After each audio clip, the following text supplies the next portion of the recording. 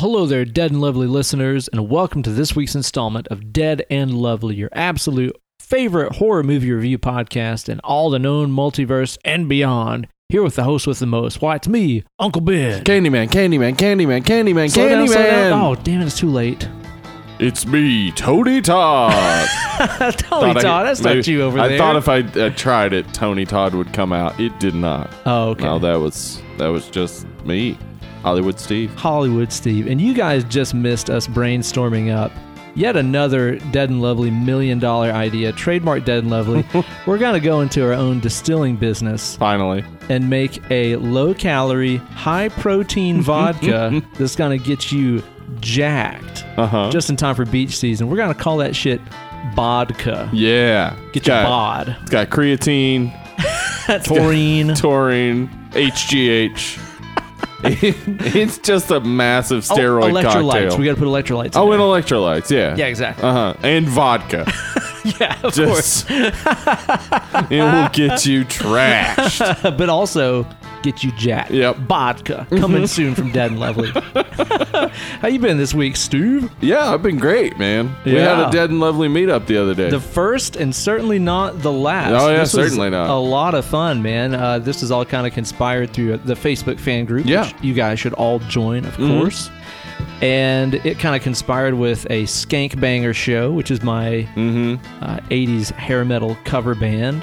Yeah, everything kind of came together, and we decided to do a little meetup for that night so everybody could come, hang out, and then go see some Skank Banger. And taste all these lovely beverages from local Knoxville places we're always talking about, like Postmodern Spirits, which is the fucking best. And you want a Pretentious Brewing cocktail Co. in Knoxville, you go to Postmodern. And you guys also hit Merchants of Beer, which has the biggest tap selection in Knoxville, actually. It's like a little hidden jewel. Yeah, right after Really. Pretentious, we went in there. There were, I figured because we couldn't go to all the local breweries, Merchants of Beer has several of them on tap. That's true, yeah. They always have stuff from local places on there. Though I did end up getting Bearded Iris, so... Well, didn't really go local. Tennessee. It's kind of local. It is, kind of close enough. Yeah. You guys also hit Sutry's, which is like This was the first high gravity place I'd ever been to. Sutry's, it's actually still cool. They have arcade stuff. Yeah, they added arcades and pinball ramen. machines and stuff. Yeah, they have ramen as well. Yeah, I've never had it. Yeah, but I've heard it's good. Yeah, I love ramen. I mean, honestly, even little $10 or 10-cent packages of ramen. Oh, I'm on board. Yeah, if I'm hungry, I'm gonna eat it. If you're too good for that. Yeah, you're too good for this world. Yeah, exactly right. Yeah. Kill yourself. But it was so good getting to see a lot of our fans from in town and out of town. So we had a bunch of people come in, drive several hours. Yeah. Which is pretty awesome. That's some commitment, y'all. Yeah, it was really great. We got to see, let me see if I can list everybody. Okay. We had Brandon there, Brandon Wood. Yeah, Brandon Wood. Terry Man Wise in the bushes. was there. Yeah, Terry. Always good to see old scary Terry. Then my wife, your wife, and you. Yes. So those were all the locals, I think. I think so. Well, and Andy Wood, of course. Yeah, old A. Wood was there. Yeah. But we also had the Notorious RDM drive-in. The Notorious RDM, all the way from Nash Vegas, representing Ohio. What an A-plus wonderful dude. Yeah. Ryan drove up from Georgia, around the Atlanta area. Yeah. Yeah. So he brought us some beers. He one did of them indeed. One of which we're going to try tonight. And the other beer we're trying tonight is from the Notorious RDM. Yeah. Fun guys. And great guys. Kalani was there. My man Kalani. Yeah. Shredder cool extraordinaire. Yeah. So good to see you again, Kalani. And again, we will hook up and shred on the Skype soon. He had brought his sister and a girl, a woman, I believe her name was Logan. I think that's correct. Yeah, and she's Weapon X, right? She is Weapon X. She was the one with the adamantium like skeleton. Yeah. Sideburns, mutton chops. She works for a brewery tour here in Knoxville. Oh, no shit. Yeah. So that's really cool. We might have to do that sometime. Go take that brewery tour. We probably should do that. I think we probably should. Yeah. There was all kinds of great shenanigans. I think. Oh, man. The height of which definitely arrived whenever RDM hit the bar. I went to Scruffy City Hall where the concert was going on. I was already on stage. We were just kicking our first song off. Yep. But we had been in Notorious RDM and I both were on the list. That was nice of you. VIP. Yeah. And we walked in, and 10 minutes later, we were being kicked out. because pretty fucking punk rock, dude. I don't want to go into the full story, but yeah, it was punk rock and it was awesome. Basically, a real douchebag was starting shit with RDM, and RDM knocked his Pabst Blue Ribbon out of his hand. Sky high. And then it dumped on me, Brandon, Terry, and your wife, Kate. And we thought, because we didn't know anything about the ruckus that was going on, we thought someone had just poured a beer down, like, from the sky on us. We were all just like, what is going on? And then Roger comes walking over and he's like, all right, I'm being kicked out because this asshole over here was talking shit. And so I left with Roger and we went to the Casual Pint and had some beers, and boy, we heard just the beginning of the first song. The show was insane, and I mean, having Roger kick it off that way, that was so awesome. That made it Roger so much was more totally fucking rock and in the roll. right, by the way, 100%. And I was not disappointed because here's the thing: is like assholes like that guy. Yeah, fuck him. He needs to be reminded that you can't just talk to. I mean, I didn't go into what all he said to Roger, but he was talking down to Roger, being very disrespectful and talking specifically about how much money he made. Yeah, really. A sign of a cool person. Come on, dude. But people like that are the kind of people that have probably never had a beer whacked out of their hand at a bar. You know what I mean? It's like people like that keep acting like that because nobody corrects them. You know what I mean? Yeah. I honestly, for me, it was like a pressure release valve, because when we walked in, I was like, there are so many people in this tiny space. It was unbelievable. And I do not love that. Dude, it's the kind of thing where it was so packed in that venue. That was maybe the wildest Skankbanger show we've ever had. Yeah. I was just looking out of that crowd and I was like, my God, how is anybody getting through? And there was a huge line still when we went in. Yeah. And extra cool, up at the very front row the entire show was old Mangelina Broly and her homeboy Andy. Yeah. Representing, singing all the songs, and just having a damn great time. Yeah, everybody else enjoyed the concert as far as I understand. Yeah. Except for Ryan, which is another funny story. Oh, yeah? I didn't catch that one. They didn't let him in because they thought he was too drunk. No way. Yeah. Okay, I mean, I'll be honest, we were all very much drunk by the time we got to the Skankbanger show. Yeah, sure. I mean, we went to 3 different, well, eventually we all went to 5 bars. What do you think you're doing? Are you showing up to a Skankbanger show sober as a judge? Come on, man. I think you're missing the fucking point if that's what you're doing. Yeah, so we were all tipsy for sure. I had kept my wits about me a bit because I thought I got to keep this train moving the right direction. Not everybody knows where they're going. Yeah. But after Roger got kicked and we left, I was like, fuck it. Like, I'll just drink a bunch of beer. Yeah. We'll go to Casual Pint. We'll go to Sutry's. We'll drink beer. It was awesome. Fun time. It was a great night, man. I wish I could have been there all night to hang out with everybody. I had sound check before, and then I had to get all dolled up and stuff. Yeah, you did. Had to make my character change. Was that a new makeup artist, or is that the first time you guys have used a makeup artist? Yeah, that's the first time that we've ever worked with her before, man. And she was cool. Amazing. Yeah, you guys look great. Did utterly fantastic work. Actually, I'll find her Instagram so I can give her a plug here real quick too, because she did amazing stuff. She was just a fan of the band. I was like, I want to do y'all's makeup. Makeup with Maria. That's Marya. Okay. Maria is her name. Yeah. On Instagram. That's really cool. Check her out. She does amazing work. Does cool like cosplay kind of stuff too. Awesome. So maybe if you're in the Knoxville area and want some great makeup for that kind of thing, Maria is your home girl. Great. Yeah. Check her out. So thanks everybody for coming and hanging out. Hopefully next time I'll be able to spend more time with everybody. Yeah. It was great to see next everyone. time, well, I mean, because this was kind of a test to just see if, the fact that we had at one point over 10 people at a podcast meetup. I think that's pretty cool. The middle of February. Especially it's for really cool. A niche thing like horror movies. Yeah, so next time we'll just do a meetup. That way, you can be there the whole time. You don't have to pop off for sound check and stuff like that. Yeah. Well, I definitely look forward to it. So thanks everybody for being there. It was so awesome. It was like walking on a cloud. I want to raise a toast to that great night, man. Steve. And let's do that with one of these beers from the notorious drink-smacking RDM himself. Mean Dean. Yeah, I'm excited about this, and this is from Saucy Brew Works. Uh-huh. This is called Phobia, Fauxbia. And Roger had wanted us to try all the three different stouts that he gave us last week for The Shining, but we wanted to keep our wits about us. Yeah. So, I mean, that was a 3.5-hour episode. I was going to say, less-wise, that would have been a 5-hour episode, I think. And it wouldn't have been more talk. It just would have been slower. We would have gotten slower and repeated ourselves a lot. As the guy that edits the show, I can tell you without a doubt that I can judge my own intoxication level by how slowly I'm talking and how much I'm repeating myself. So this is a white stout. Yeah. Now, looking at this just looks like a cloudy kind of like an IPA is what it looks like. But the smell smells nothing like an IPA. Yeah, it smells like a stout. This is really interesting. It smells very malty. It smells very yeasty. It's got quite a head. Yeah, definitely so. A white stout. Now, that's more than just what they called your mama in high school. What's that about? Okay. The eyes definitely deceive you. Yeah, they do. Like, because my brain is like, wait, what is going on? Because this shouldn't taste like that. Yeah? It tastes... I mean, it's a bit maybe like crisper, a little cleaner than a stout normally is. Okay.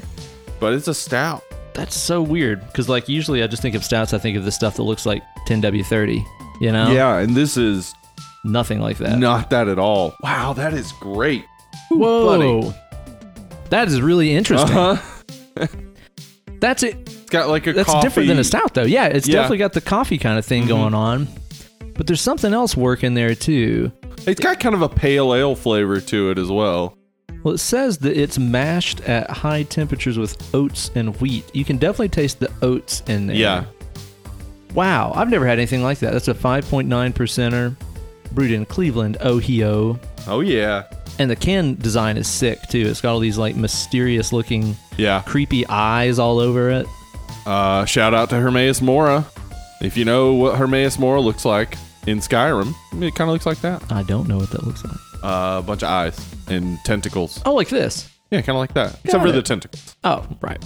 Well, Steve, while we've not been hanging out with our lovely fans, what have you been doing this week? You been watching anything good? Yeah, I watched a whole bunch of stuff. Like, yeah? I actually had some time to watch some stuff, too. It's like my post-NAM existence has been so much more laid back and fulfilling and nice. Well, and the thing was, I put like so much research and time into The Shining and trying to like just focus on that once we were done with it, and I know what you mean, dude. I was just like, man, I know. Just relax, I guess. I had so much pressure on myself for that episode. I was like, how can we say everything that we want to say? Right. And not fuck it up, you know? Because there's been a lot of movies that we've done stuff, and I'll go back, I'm editing the episode, and I'm like, oh, damn it, I forgot to talk about this and this and this. That happens to me all the time. Yeah. And The Shining, it's like, I seriously think we could do another Shining episode in like a year, revisit it again, you know? I wouldn't have a problem with that. Yeah. Because there's stuff that I forgot about. Oh, yeah. Definitely. Know? There's stuff we didn't talk about, and then stuff that people have pointed out since then on the Facebook and stuff. Absolutely so, man. So yeah,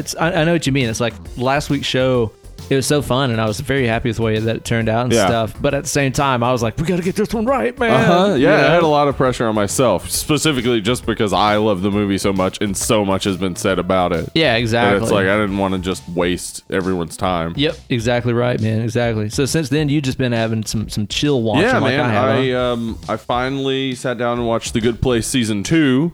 As Good Place season 3 is almost over. I don't know why I've dragged my feet on it. I really liked season 1. I guess I was a little worried, like, they can't. Because season 1, the ending, it's like, they could easily screw up this next season, was kind of what was going on in my head. Even though my wife had watched it and said that it was great. I haven't watched any of it. I just heard that it's really good. Oh, man, it's great. A bunch of people created by the guy who created Parks and Rec and Brooklyn Nine-Nine. Yeah, Parks and Rec I fucking love. Yeah. Absolutely worth a watch. Darcy Carden is amazing in it. Ted Danson, Kristen Bell, who is the star, I guess. Mm-hmm. But yeah, it's so great. And that season 2 was, they did what I was worried they wouldn't be able to do, is to make a fresh take on. I don't want to say too much. I don't want to. Okay, sure. There is like a sort of reveal at the end of season 1. Yeah, I definitely need to watch The Good Place, though. That's been on my to-watch list for a long time. Where's it streaming? Well, the first 2 seasons are on Netflix, and then season 3 is on Hulu. Excelente. I also watched another show that, man, I'm real sad. Oh. It's finished. Final season. Unbreakable Kimmy Schmidt. We just finished it the other night, too, man. Like, we got maybe halfway through the season, and we're just fucking loving it. And then the next time we sign on to Netflix, it's like, watch the final few episodes now. And we're like, wait, final for the season? Yeah. It's like, no, series. The end. I had no idea that this was the last season, man. Such a great show. It was fantastic. I loved that last season, man. It was ridiculous. The sliding doors episode. Oh my god! Which is like an hour. Yeah, it was great. Amazing. Really there was great. So much shit in this season where it's just like the jokes were just flying by so fast. Like we watched the whole thing last week, and I'm like, I could probably rewatch the whole thing again. Remember the Bed Bath and Beyond episode? Oh god! Or it was just like some sort of Pier 1 imports or something like that. Yeah. That's where all the cougars went to get. That's where the cougars go to get hit on by young men who are afraid of not being able to hit on women anymore. You don't know if you can say things. Yeah, but you can say them to cougars. But you can say it to cougars. Yeah. Oh my god, dude. Yeah, it was really funny episode. And that show too, it's like, it's easy to say that I love it because the humor and stuff was just so random and strange and bizarre. But it's like, it also dealt with a lot of stuff. Like it really dealt with recovery from traumatic events and stuff like that. They dealt with several real issues and stuff. But yeah, it's that Tina Fey comedy where it's also absurd. Yeah. Absolutely fantastic. I'm honestly surprised that it lasted as long as it did and that as many people liked it as they did because it is so fucking out there. It is. I really love it though. And like I loved it. I'll totally watch the whole thing many more times. It is one of the few shows that you can point to and say that it has an over-the-top gay man who is still not a stereotype. Yeah. Like Titus is no sort of stereotype. No, And then they also have other gay characters that are just normal people. Like Mikey. Yeah, he's just a construction worker who's gay. Yeah. He does, Like they do a real good job of portraying gay characters as dimensionalized. Right, yeah. Pretty cool. And I think it might be John Hamm's best comedic role. Oh, yeah. Karate. Fire demon. Oh, dude, the fire demon in the season. Holy shit, dude. Yeah, it was amazing. I'm sad to see it go, but I'm also excited to see maybe what's coming next from Tina Fey and her whole crew because I have loved everything that she does. She's doing. She's got the other show I haven't watched yet. It's like Great News or something like that. I've never heard of that. I haven't watched it. But be sure to watch all that shit on Netflix because it was so fun. Oh, yeah. So good, man. Yeah, I was sad to see it go. I also watched Christine. Oh, John Carpenter. Yeah. I only have one more thing left on my John Carpenter checklist. Yeah, you've been watching all the Carpenter horror flicks. But I have to find Masters of Horror. I might have to buy it on DVD because I just can't find it anywhere. I've heard that his segment on there is really, really good. How did you like Christine? It's really good. The segments, like I'd like to see how they did the segments where Christine is rebuilding itself. Those are cool. It had some Stephen King dialogue issues. The main guy calls people that he doesn't like shitters. They're just the shitters, man. Is that like a Midwest insult or something? Yeah, I don't know. Like, who would ever say that? Shitter. No one's ever called people shitters unless they were a 5-year-old child.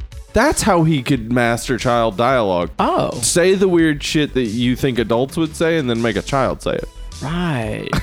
Got it. Perfect. You guys are shitters. That makes sense. You're 5. But no, it's still good though. It's still. I've never seen it. Never seen it. Oh, really? Yeah, I never watched it. Oh man, you should check it out. Like, The Wraith is definitely just a ripoff of Christine. Oh, and I love The Wraith. And you love The Wraith, so. Who does Clint Howard play in Christine, though? He doesn't play anyone, unfortunately. I don't know if I like this, amazing if he showed up. I'd be very okay with that. Yeah. He should be in every movie. He almost is. He almost is. Yeah, in the 90s, really. That guy was in so much stuff. That's because he was in like every Ron Howard movie. Which was every 90s movie. All the movies. Yeah. All the movies that weren't Spike Lee movies. It was Spike Lee and Ron Howard. Yeah, two extremes, dude. Polar opposites. I'd like to see those guys get together for a project. Ebony and Ivory. Ebony and Opie. Yeah. Wait, didn't you watch Black Klansman? I watched Black Klansman last week, dude. Yeah. It is fucking awesome. That's a great transition. You Spike Lee went right there, I think of things sometimes. It was awesome. It was really good. I had high hopes for it, and it was even better than I was anticipating. Yeah. It's got a lot of that signature kind of dry Spike Lee humor. I think that, when you talk about Spike Lee stuff, it's easy just to talk about the activism and stuff, of course. Yeah. But he has a great way of putting humor into his flicks, too. Yeah, he does. For sure. And it's always dry. It's never super over the top or anything. We'll have to do his only horror movie, The Sweet Blood of Jesus. I've never seen that. Yeah. Is it good? I haven't seen it either. Maybe we do. Maybe we do that. But, at the same time, it told this story that's just unbelievable. I don't know how close to the true story it stays. I've not done that much research or anything. But it's based on this story that's just unbelievable. And then it also kind of like wraps it into, if you think that racial tensions are gone, you're an idiot. At the end of the movie, it's not really spoilers or anything like that, but the movie for the main characters and stuff ends well. But then it's like, it just kind of reminds you, it shows like the Charlottesville riots and stuff to be like, look, this shit's still going on. Yeah. Like, this movie took place in the, late 60s, early 70s. You might think that was a long time ago for there to be racial problems and stuff. Right. But look, this happened last year. It's pretty, the end is pretty oh man, punch you in the stomach, Speaking of movies about black filmmakers that incorporate Charlottesville riot, a video, horror noir. I just watched. That's that thing you were telling me Shudder. about. I need to watch this. It's a history of black horror. Yeah? And it's great. So it's a really good documentary. Okay, so it's a documentary. Now, does it kind of start with Living Dead or what? They actually start with Birth of a Nation. Oh shit! The original fucking horror movie to black people. Yeah, because they talk about that at the beginning about how, they talk about the black characters in horror movies like White Zombie and stuff, where they're basically just played either servants or mysterious figures who didn't really speak. But yeah, they do get to Dwayne Jones and his badass portrayal in Night of the Living Dead, and then get into a lot more like the blaxploitation stuff and stuff that I've never watched. Like they talk about Blackula and which I've heard. I had always heard of Blackula as a joke movie. Yeah. I thought it was like a blaxploitation movie or something. Right, but the way they were showing it and the way everyone was talking about it, the clips I was seeing was oh, this is a serious movie. So I would like to do that for No Vampire. Maybe we'll put it up on the vote this year. Maybe. How about that? Yeah. They also talk about Ganja and Hess, which also had Dwayne Jones from Night of the Living Dead, and a lot of other 70s movies. But they really skip toward the 90s, where we get stuff like Candyman, Tales from the Hood. Okay. Yeah. And a lot of those movies. It has so many great people, and it has Ken Faree from Dawn of the Dead. Yeah, dude, he's awesome. It has Tony Todd. Yeah. Candyman. Jordan Peele. Awesome. Does it talk about Get Out in there? Yeah. Awesome. They talk about Get Out in depth.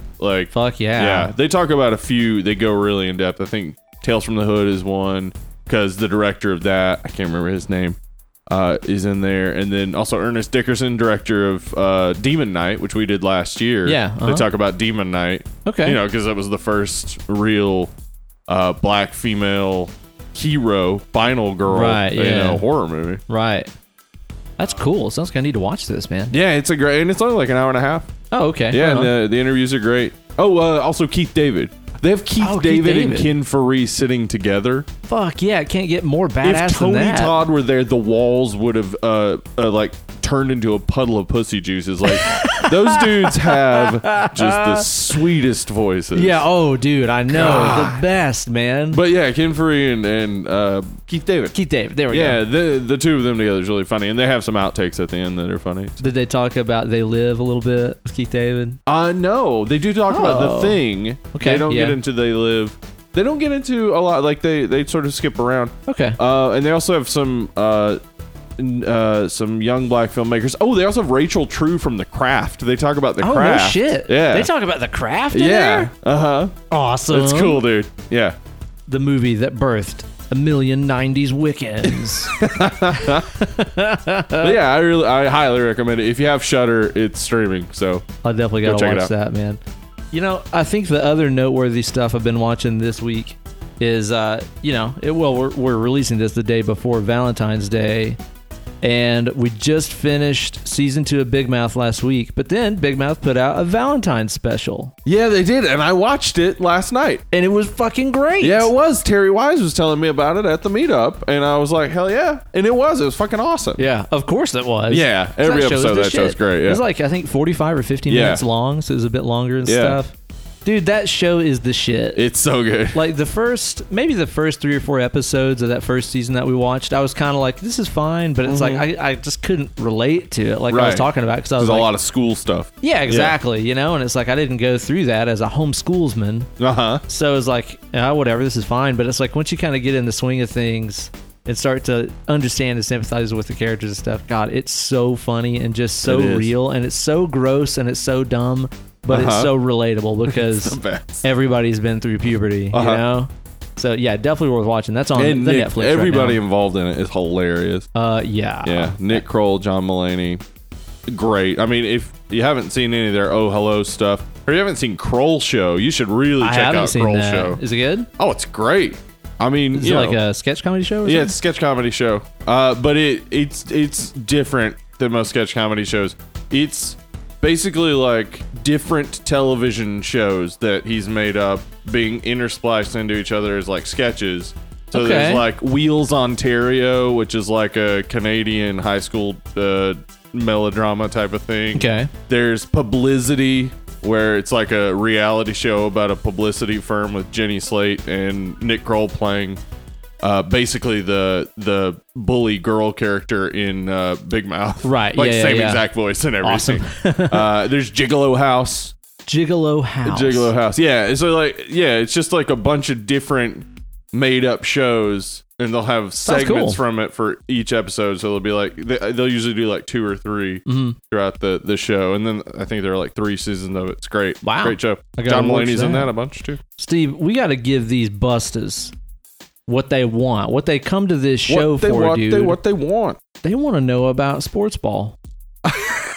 They want to hear about, because, God damn it. Okay, as you know, I am a well-informed sportsman. That's true. People need to know about how you felt about that bowl, Supreme Bowl. That's true. We recorded the Shining episode on Friday before Super Bowl Sunday, so I could watch Super Bowl on Sunday. Yeah. And man, I'll tell you what, I think, as someone who loves football and loves defense, that it was one of the most tense Super Bowls in, excluding last year's Philadelphia win. One of the most tense Super Bowl victories in the past 10 years. Now, I didn't watch the bowl, but I was on Facebook and saw a lot of people saying that the game was fucking terrible. Yes, because those people were watching the commercials and the halftime show. The commercials and the halftime. You were watching the football. I was watching the football game, and those people also don't watch football, and they wanted a whole bunch of touchdowns, because that's a good game. Right. Because that's entertaining. Got it. If you don't understand football, you still get the excitement of knowing, oh, they scored, yay. These are probably people that thought The Witch was boring. That's possible. That is very possible. I don't know. Actually, I would say they're probably film nerds and don't watch football at all. So yeah, that's the thing about football. You have to understand. It's the same with understanding movies or novels. Like, you have to know the genre. The genre of football. There's several subgenres. They're going to be your offensive slobber knockers. Yeah. Where, if you're going to watch Oklahoma State play Texas Tech, you might see a 65-52 game. Or if you're playing the 49ers in the Tecmo Super Bowl. Right. Jerry Rice is just going to run all over that motherfucker. Unless they got Bo Jackson. Yeah. You can even that one out. Actually, yeah. If you have Bo Jackson, you could easily, because you can run out the entire clock. You can. Yeah. Bo is unstoppable. He is.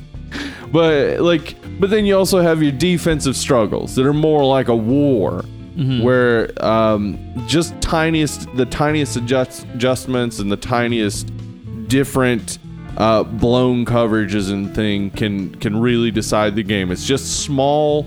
Usually, when it's a good defensive battle, it's a mistake that is what makes the other team a chink able in the to armor win. that's been exploited. Yeah, and that if you know what you're watching, that is just so fun to watch. And so it was a fun game watching two coaches figuring each other out. So it was very evenly matched. So it was just kind of a stalemate, seeing who would crack first. Low scoring game. And then, of course, the Patriots won. I think a lot of people said that the Super Bowl sucked because the Patriots won, which is something that they win a lot, don't they? They do, yeah. Okay. So, yeah, it's just people are bored with it. They're bored with the Patriots winning all the time. But they earned that victory. I thought it was a good game. All right, then. Yeah. I don't think that I'll watch it, but I'll take your word for it. Yeah, don't worry about it. Why would you?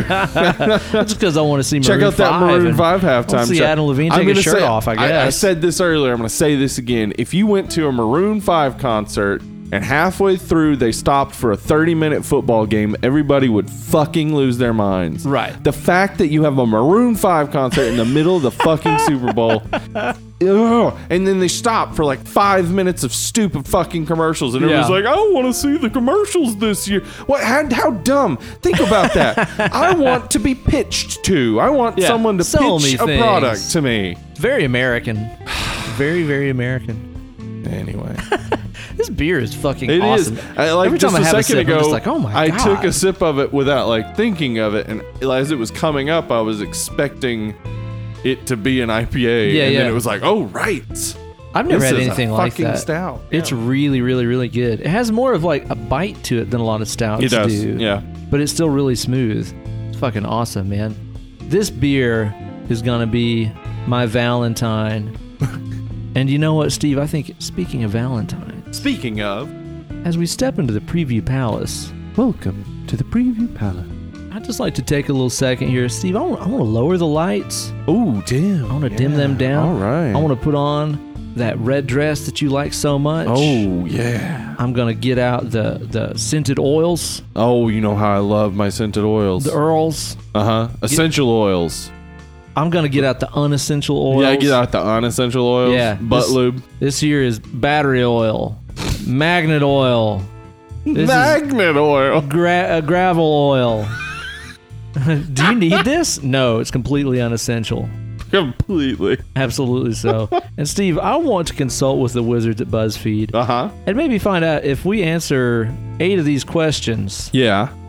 If we can find out who our true Valentine is. You know who I'd go to? Who would you go to? I'd go to Hattie Soykin. We've gone to her before. That's true. She seems to know what's up. Yeah, she's one of those BuzzFeed wizards that knows exactly the right questions to ask to find out the depths of our souls. So let's see, based on our Valentine's opinions, who will we spend Valentine's with? I want to find out, man. All right, Steve, choose the most important Valentine's gift. Okay. Is it a card? Right. Maybe a chocolat with Johnny Depp?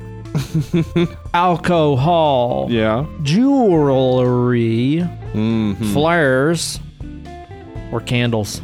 Ooh, well, it's obviously alcohol. Yeah. That's the correct answer. Yeah, it's the best one, obviously. I don't even know what to say about that. I mean, I like the chocolates, but I prefer chocolates that I know what's in them. Yeah, the surprise aspect can be a little unsettling. Get that out of here. Yeah, that's true. I'm going to go with the chocolat because you chose booze, which is the best choice, obviously. Obviously. Have yourself a nice champagne or something. A boozy little Valentine. I'm all right with that. Yeah, that song never caught on. No, not quite.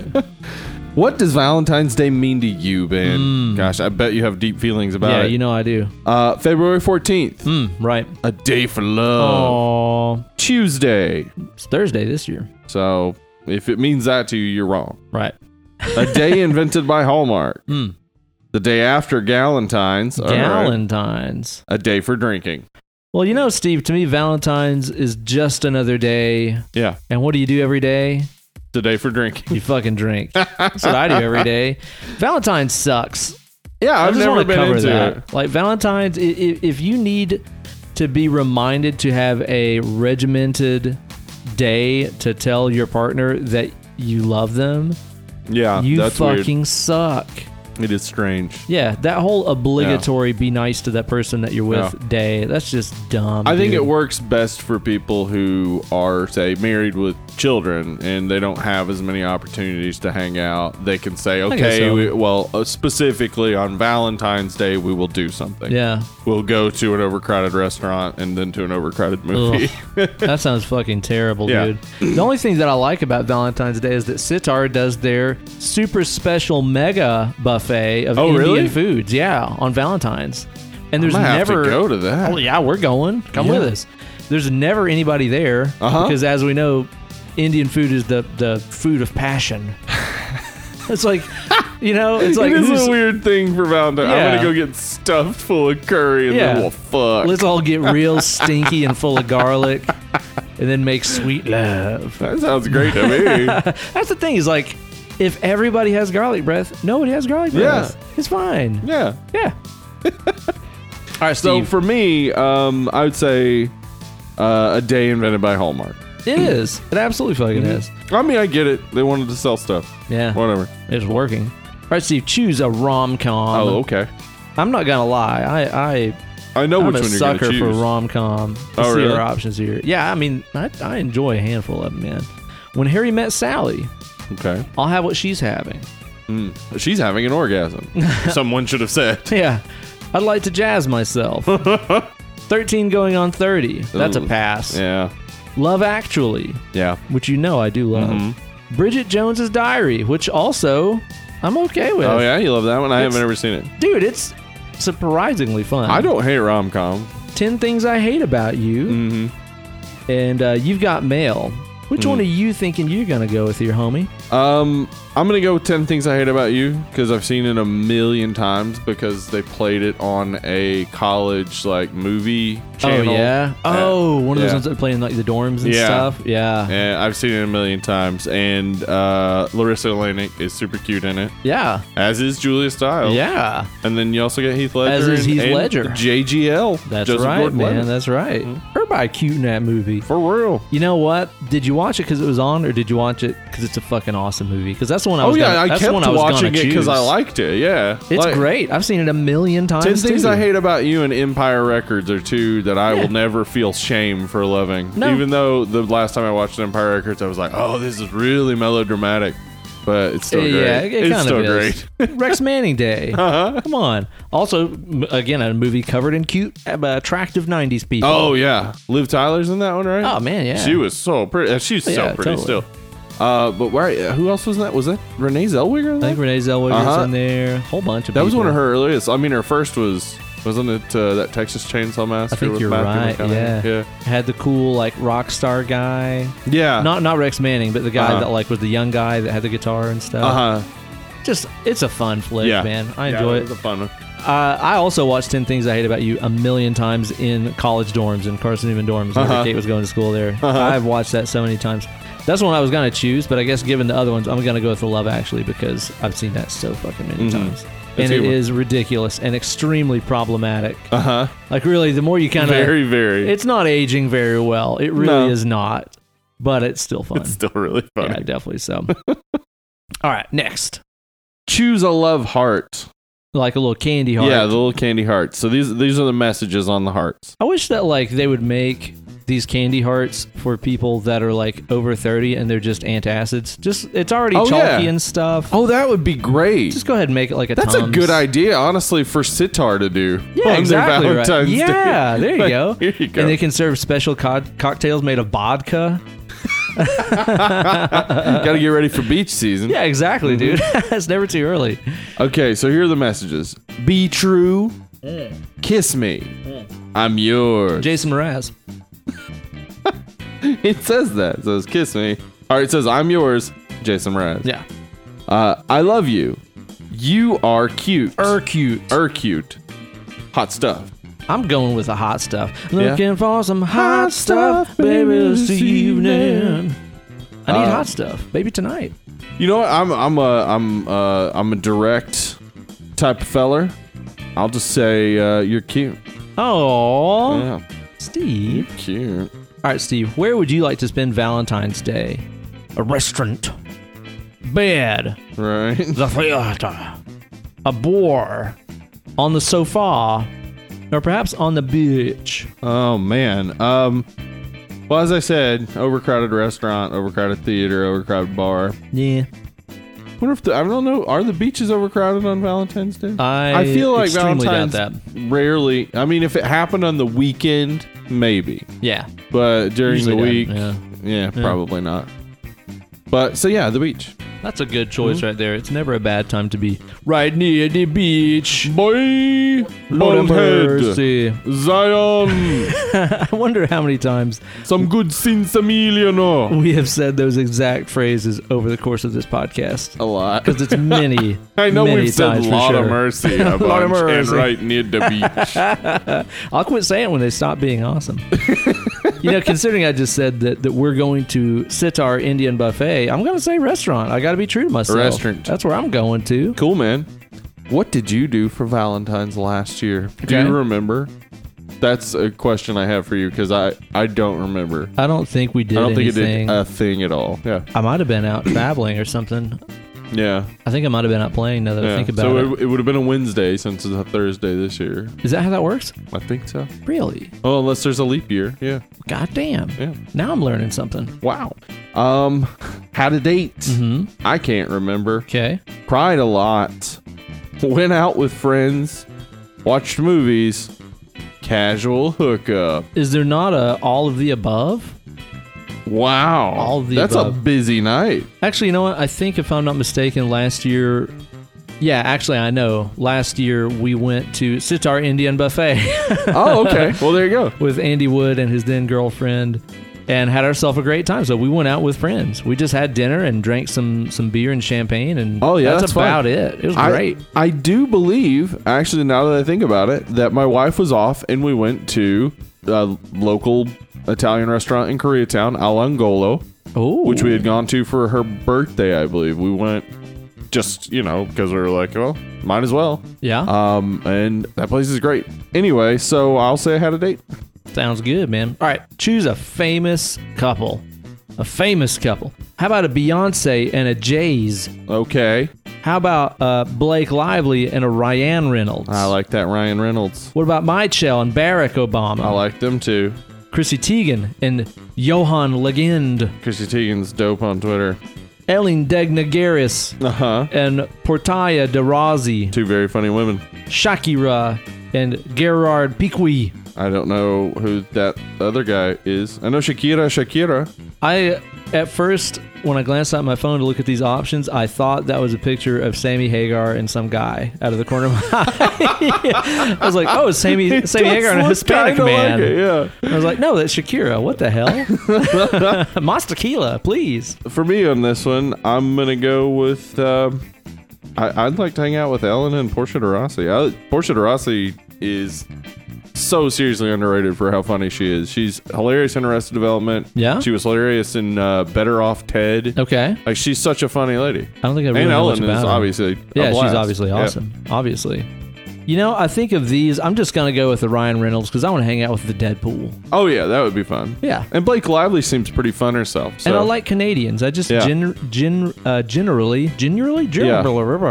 I would pick Michelle and Barack Obama, but I feel like that would be too formal of a time. Well, there's going to be bodyguards. Yeah. Yeah. It'd be fun. Beyonce and Jay-Z would be fun, but I feel like if I hung out with Beyonce, it would...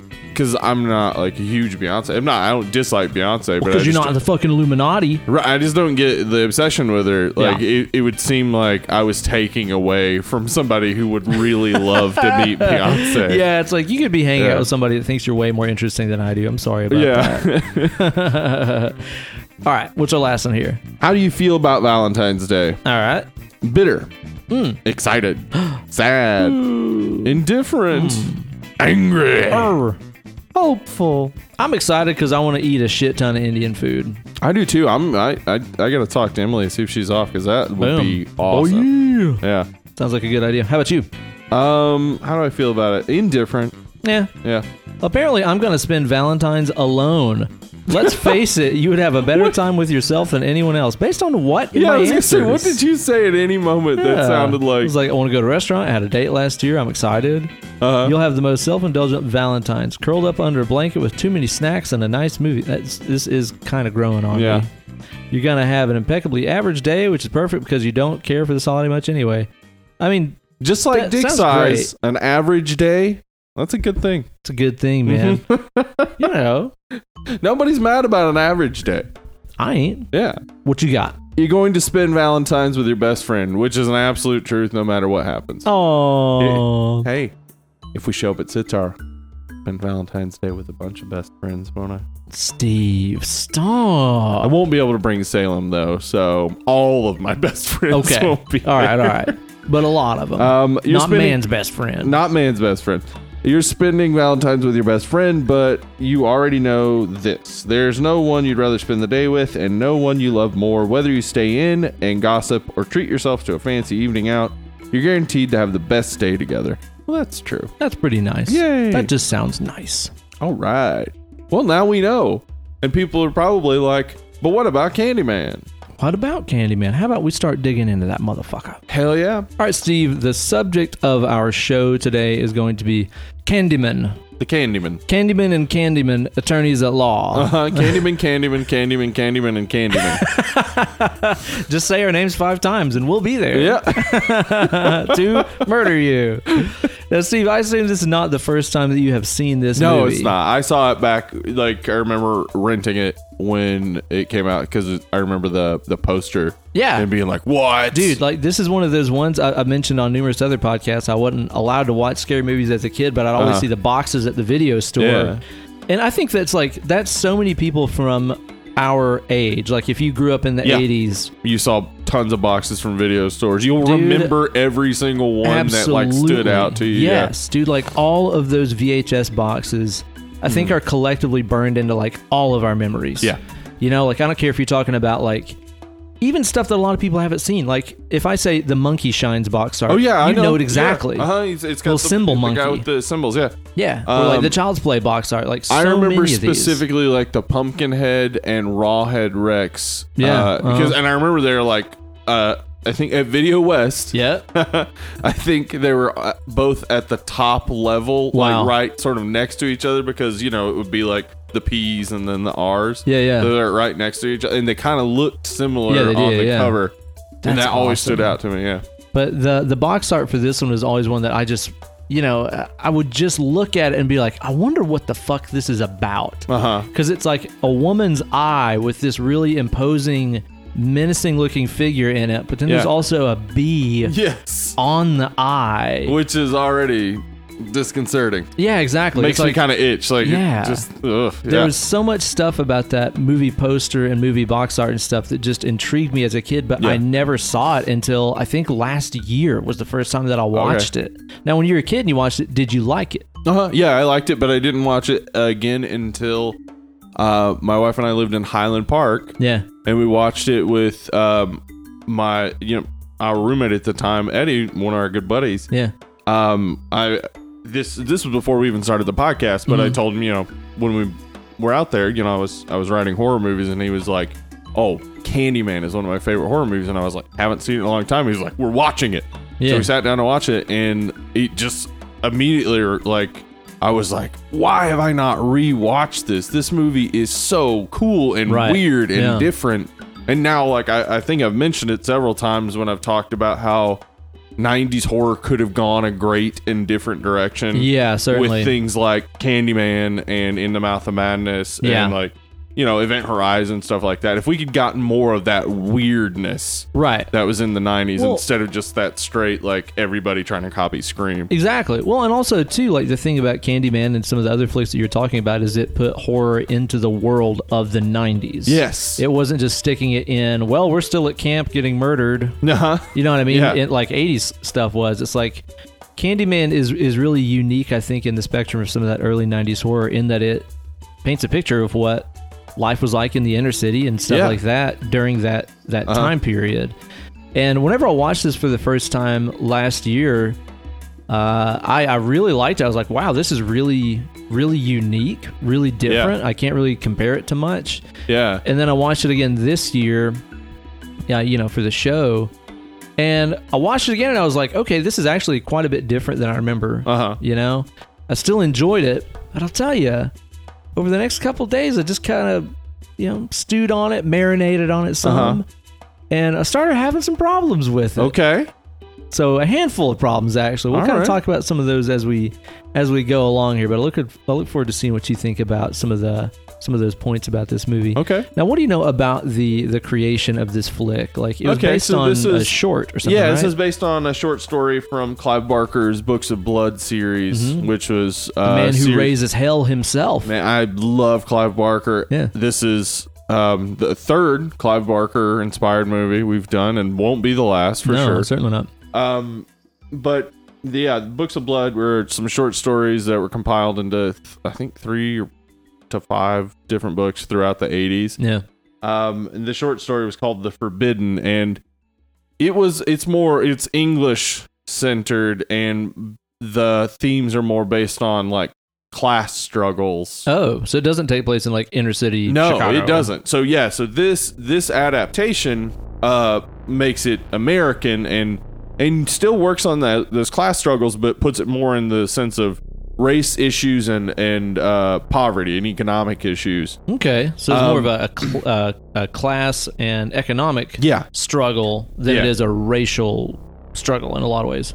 Yeah, that's what the original was, but this brings race into the sort of forefront by putting it into giving us the Candyman who was killed for racial reasons. And then also confronting us with what it's like to have to live in the projects in a big city. Right. So it's adapted by the director, Bernard Rose. He adapted the screenplay, and like the way he did it, like I think, because I've talked about this a bunch and people are really talking about this more now with like the Stephen King adaptations coming fast and furious, like that there is a lot of value in changing major things about the material that you're adapting. Okay, yeah. There's a great deal to be gotten from knowing that the original material is great and worth reading and worth everyone knowing, but also that's not how movies work. Hey, but come on, we talked about The Shining last week. Let's move on and talk about Candyman. Am I right? Yeah. Well, I mean, like specifically, like even Pet Sematary, the newest trailer. Did you watch it? Yes, and it kind of has some people upset because instead of Gage being killed, it's the girl. Yeah. But so if anybody all right, we're gonna do Pet Sematary. It's coming up in the future. And I've said this before, but Pet Sematary is very hokey to me. Yeah. And doesn't really ever get scary to me. And one of the things that really makes it not scary is the fact that little kid isn't, like, he's not in most of those scenes. Right. Like, it's like a doll and like stand-ins and stuff. Like, yeah, that's true. And when you make it like a 12-year-old girl, you can have a human. You can have, that's true. It's scary. Yeah, because someone who's 12-year-old girl sized is still formidable as an opponent. Yeah, whereas like little 4-year-old Gage, just like a fucking field goal, that motherfucker. Yeah, and they couldn't have Gage say a lot of the real cryptic and weird stuff he says in the book. Yeah, which is real dark. Yeah, but they can have the 12-year-old girl say it. Yeah, that's true. That's true. I think it's a good change. Well, but again, people want things to be very much like the thing they read, but this is another proof that just adjusting, taking some slight tweaks, can really take something that you love seeing on the page and make it something you love seeing on the screen. Yeah. Two separate things, though. But anyway, so Bernard Rose, he, like, you look at his IMDb, and I didn't recognize any of the titles. He's more, like, he does more independent, sort of artistic stuff. He recently, in 2015, did a version of Frankenstein that's from the creature's point of view. Okay. And, you know, it had some names in it that I recognized, and it got great reviews. A lot of his stuff gets great reviews. It just doesn't seem, I don't know that I've ever heard of any of them. Okay. So, but he's obviously a great director. I mean, this movie has a lot of great, really interesting shots. A lot of like, I love the opening sequence with just the overheads of the highways and stuff. With the Philip Glass soundtrack. It's just like, I'm already drawn into this. It's really cool, and it also kind of sets the tone of this movie, which is essentially kind of a gothic romance sort of story, but it's set in this urban landscape. And it's interesting because soundtrack-wise, Philip Glass could have taken this in any number of different directions, but the fact that it is so like Elizabethan and gothic and classical, I think is a really interesting choice that just kind of like reminds you of what kind of movie this really is, which again is more in that sort of gothic tone. Do you think that was kind of an intentional thing to bring the elements in? I think so. I think too, because like people automatically, especially in the 90s, because there had been like, you know, Menace to Society and stuff like that. I don't know how many movies about the Hood had come out at this point, but the way people perceived the Hood would make people think that the tension is going to be different than it is in this movie. And I think the soundtrack sort of opens up the setting. So when we get into the projects, we're not thinking about the Hood as we've seen it in other movies. We're in this sort of Baroque music space where we're like, what is going on with this you know, interesting Candyman character with this alluring backstory and stuff. It I guess recontextualizes the projects. Well, you know what's interesting about it too, and you look at it in terms of recontextualizing and stuff too, I think it makes the movie whiter. That is true. You know? It does. That's true. Yeah. Which I think that is one of the problems with this movie. It is, and I think that it's intentional and unintentional in a lot of ways. We'll cover more of that as we go, but it's like there's a lot of things in here that are, I think, good, and there's a lot of stuff in here that's very problematic. Yeah, well, yes, we'll definitely talk a good bit about that. I do like how the soundtrack complements, again, the whiteness and the gothic romance kind of subtext here. Yeah. Now, what do you think about the cast that we have in this flick? Man, relatively small, not a gigantic cast pretty small movie. Yeah, pretty small. I mean, you know, there are several people in the projects, but not all of them get characterized. Yeah, some of them are actual gang members. Is that true? Yeah, I mean, they really did shoot at Cabrini Green. Yeah, Cabrini Green, yeah. And so basically, like, the filmmakers and stuff talked to the actual gang that was occupying that turf at that time. Yeah. And they said basically that they would keep them safe if they could be in the movie. Well, they did a great job. Oh, they're awesome. Yeah, I couldn't tell in the least bit. Yeah, it was good. So anyway, cast-wise. Yeah, cast-wise, Tony Todd is perfect. Yeah, I cannot imagine anybody else in this, dude. Nope. His look, his stature, his gait and physicality, and of course, that voice. That fucking voice, dude, that sounds like bubbling lava, just blowing your speakers up, man. And it's nice, too, because the movie opens up with him talking. Yes. And then the bees and stuff. Yeah. Really sets the tone. Like, that music, the weird intro, and his voice really just kind of immediately made me go, okay, this movie is really weirder than I thought that it was going to be. Yeah, the opening, it's just showing those bees, and he says, they will say that I have shed innocent blood. What's blood for, if not for shedding? Which is Clive Barker as fuck. Yes, it is. Clive Barker as fuck, dude. And you're immediately just like, what am I already into? Yeah. There's a lot of stuff in this that I think was definitely Clive Barker influenced. I mean, other than obviously the short and stuff like that. There's a lot of times where some of the direction and sets and lighting and dialogue even remind me of Hellraiser very many times over the course of this. Where it's like just that slightly not realistic, slightly dreamy, you know, just like kind of off. Like it's not realistic exactly. Right, yeah. It's a vision of reality kind of thing. The scenes between, you know, Candyman and Helen, where he's basically trying to seduce her into becoming his... victim. Yeah, becoming his victim, which would mean being with him forever in the collective unconscious of the people at Cabrini Green. The way he talks to her, it's like Frank and Claire. Yeah. Come to daddy. Yeah. Yeah. Like, they're very similar situations, and similar in the, I think, is her name Claire, or is that the actress's name? Claire Higgins is Mrs. Heat Miser looking lady in there. Yeah, but the main girl is it's not Tina, is it? Yeah, but I'm talking about her. I'm talking about like their interactions, like the way that she's sort of repulsed by him at first, and then falls in with him is very similar in the way that Helen sort of falls into, I guess, being allured by, but also being repulsed by Candyman. Definitely. What do you think about Helen? Virginia Madsen. Oh my gosh. Man. There is a holy trinity of what I would say skeptical hotties.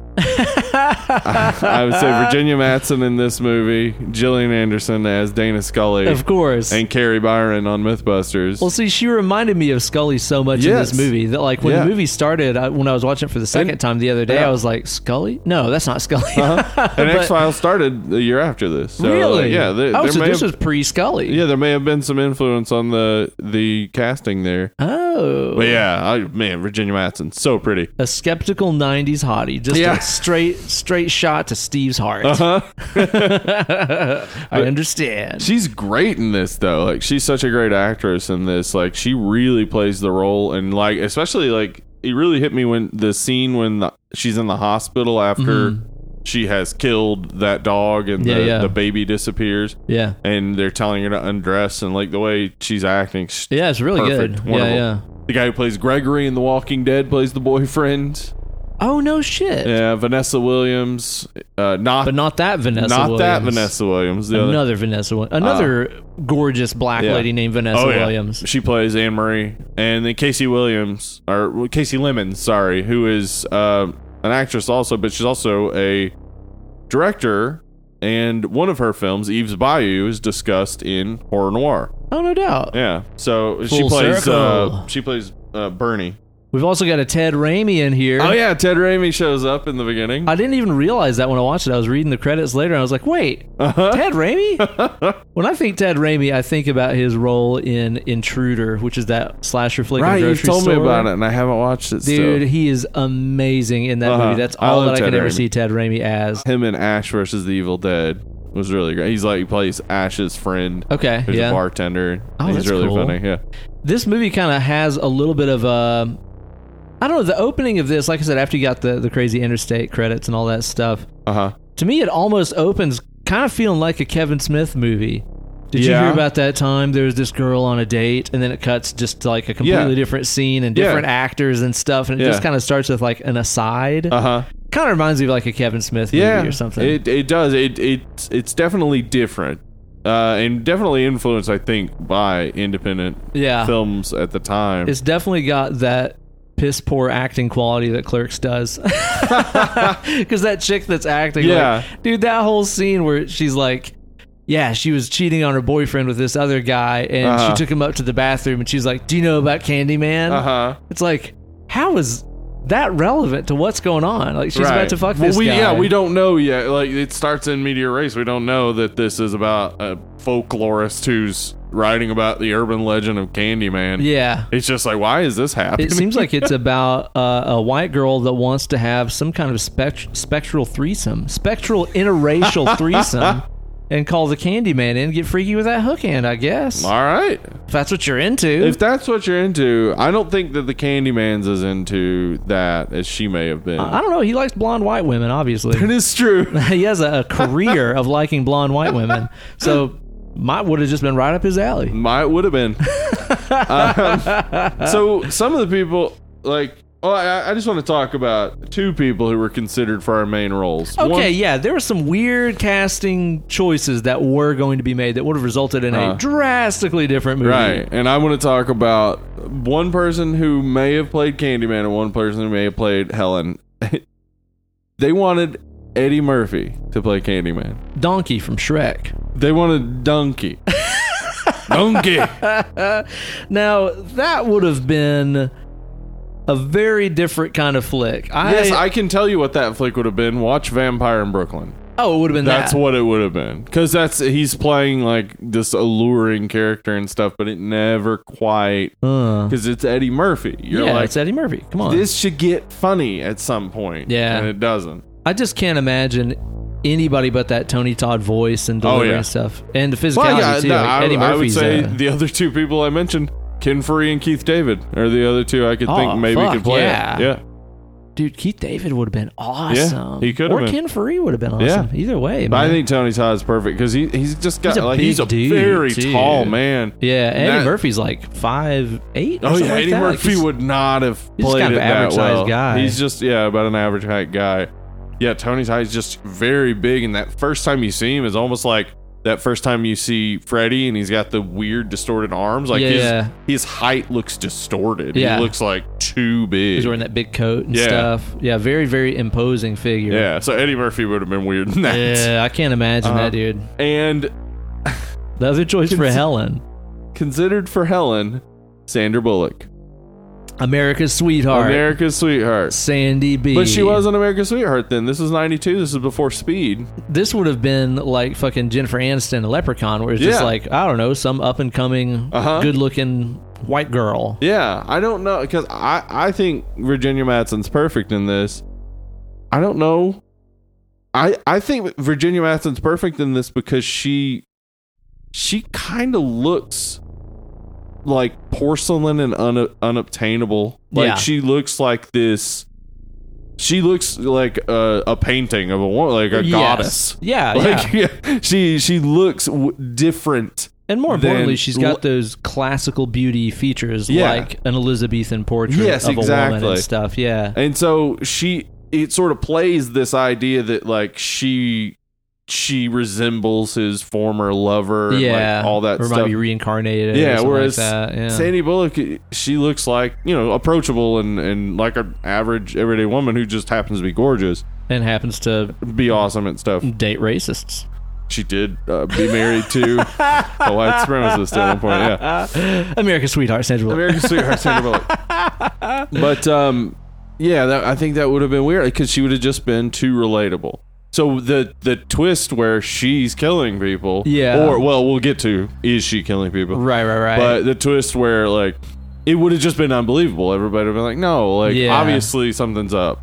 Somewhere, in ultimately a world where an infinite number of parallel universes is possible, there exists a version of this with Eddie Murphy and Sandra Bullock. It's out there somewhere, and I'm dying to know how it went. It could. Honestly, if it had Eddie Murphy in it, this is where Eddie Murphy had made any bombs that I can think of. Oh yeah. He would have made a ton of fucking money. Oh yeah, absolutely. So that world, like horror, might have continued to take a weird direction. That might be the beautiful timeline that where Gore won in 2000. Yeah. We didn't even have to deal with George W. Bush. Holy shit, man. Hey, speaking of gore, tell me how you feel about the gore and special effects in this movie. This is fucking great. This movie has some very effective shit in there. There's not like tons of it.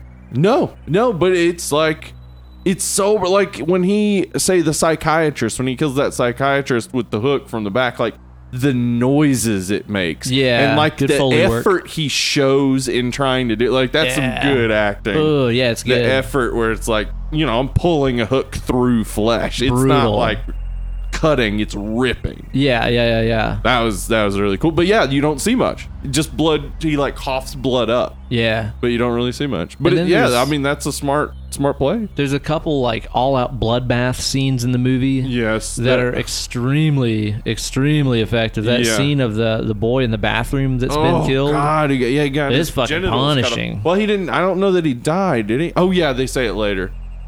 That he died. But like he's not dead when we first see him. It's very disturbing. Blood everywhere. And the kid screaming and stuff. Very brutal. And then of course the scene where Helen wakes up and she's in the apartment and there's blood everywhere and like the dog's head has been cut off. Dude, the severed head of the dog is just so unexpectedly like, holy shit, that is fucking brutal. And then really the baby's room is just covered in blood. Yeah. So it's like, is the baby dead too? And like, the mom's just screaming the whole time. Reacting exactly as you would in that situation. What the fuck is going on? Yeah, definitely. Yeah, very effective. But, this kind of goes to show you that whenever you don't have a movie that's just absolutely covered in gore every 5 or 10 minutes, it makes it all the more shocking. Yeah, when it does happen. Whenever it does show up, yeah. And then there's some cool special effects stuff with, like, the bees and all that jazz. Yeah. Which, those are real bees. Like, Tony Todd really has bees all up in his Virginia mouth Madsen has them all over her face. You can tell what gross. They do with it is really gross. What they do to prevent them from stinging and flying and swarming and stuff is they get them cold. But really? Yeah. So they get a bee cold. Yeah. So, since their metabolism then sort of slows down. I did not know that. And they just walk instead of flying. And they're less likely to sting. I was reading a thing, too, where, this is just one of those things where, of course, this day and age, that would just be CGI done. Oh, and it would look like shit. So they apparently had a breed of bees specifically created and, like, bred for this movie. Really? Yeah. That's pretty cool. Yeah, it's pretty crazy. And they were, like, only a certain number of, is like, a week old or something like this, where their stingers weren't, like, fully developed, but they still looked like full-size bees. Uh-huh. Like, they specifically... Okay, this is how you made movies in the 90s. Yeah, you had to come up with practical solutions to problems instead of being like, oh, they'll fix it with a computer. Yeah, you had to be like, well, we need this for the movie, so let's go create an insect, I guess. Mm-hmm. What? That would never happen today. No. Never, ever, ever. And consider that the budget for this was around $6 million. That's nuts. That's crazy. But, think about it. I wonder if it is cheaper to breed your own species of bee than to have it done on computer. Right. It might be. I mean, bees probably fuck a lot. They do. So they love that. It wouldn't take that long. But, the crazy thing is, too, is apparently, what's the name that plays Helen?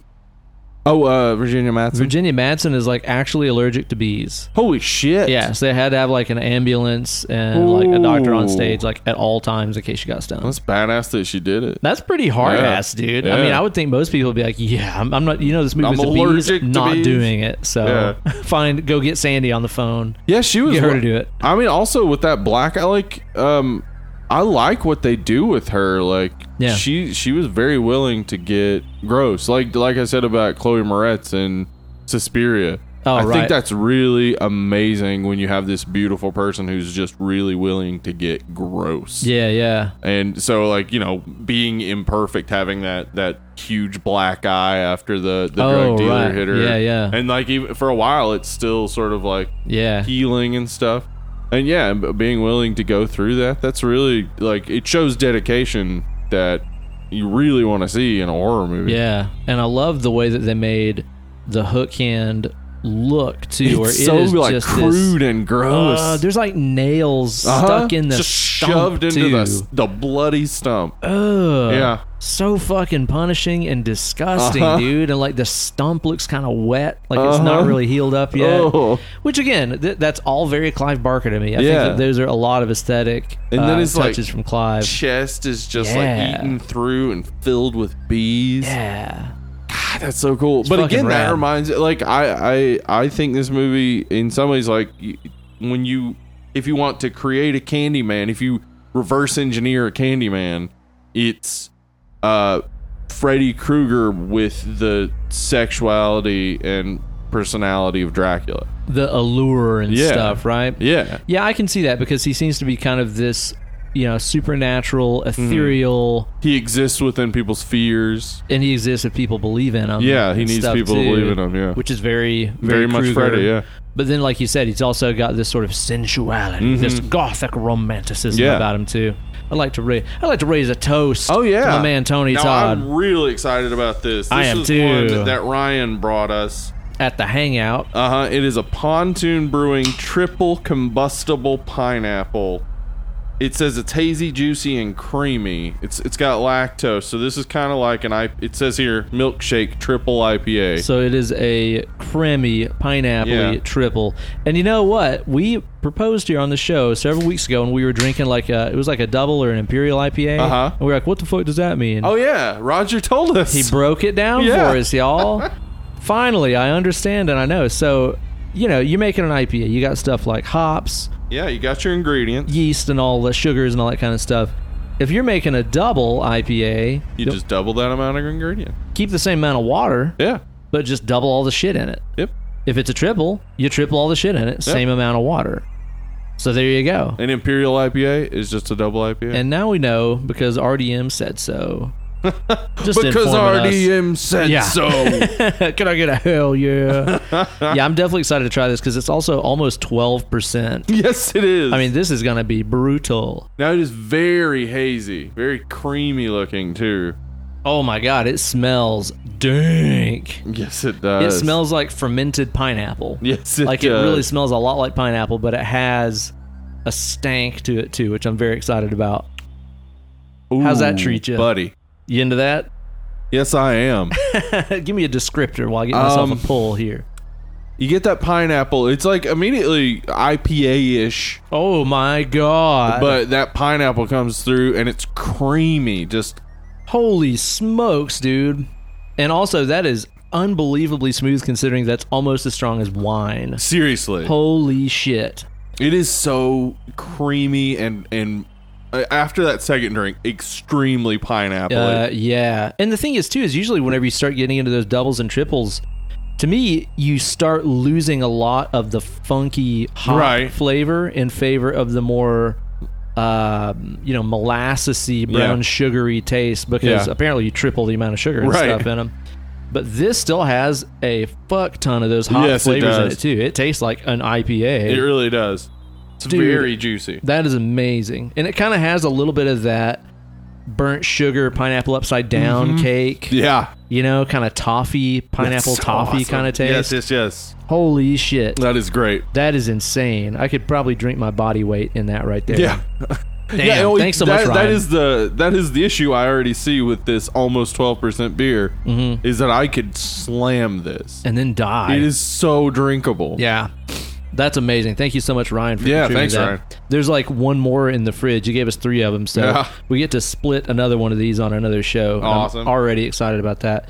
Now, Steve, the hook hand aspect of the Candyman's kind of character design, I assume is inspired by the old hook hand campfire, the urban legend kind of thing. And this is, we've talked about urban legends many times on this show. We've talked about it for Urban Legend and Scream and a bunch of other ones. Yeah, we've sort of gone backwards because we did Urban Legend pretty early on in the podcast. Yeah.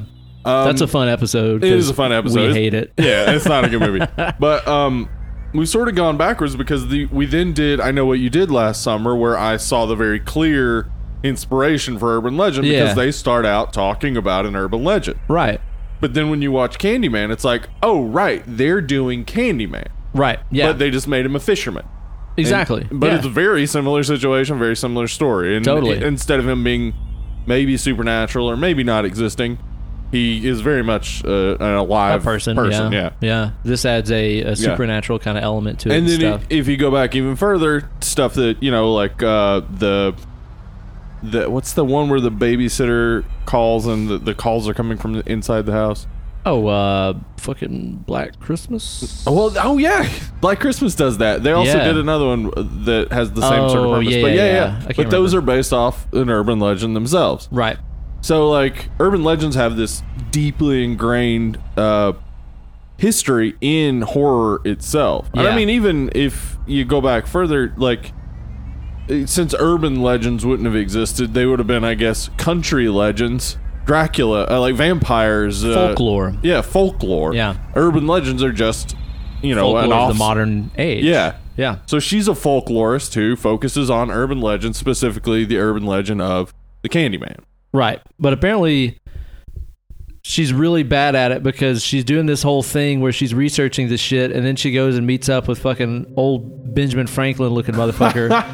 And she's like, His name is Purcell. Purcell. And she's like, we're going to blow the doors off of you. She says, we're going to bury you. We're going to bury you. And then he's like, do you know the story of Candyman? And she's like, no.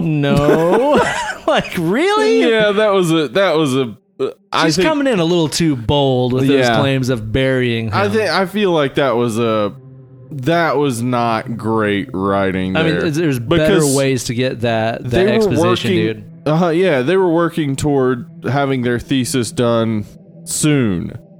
And she hadn't even read a paper he wrote on Candyman 10 years before.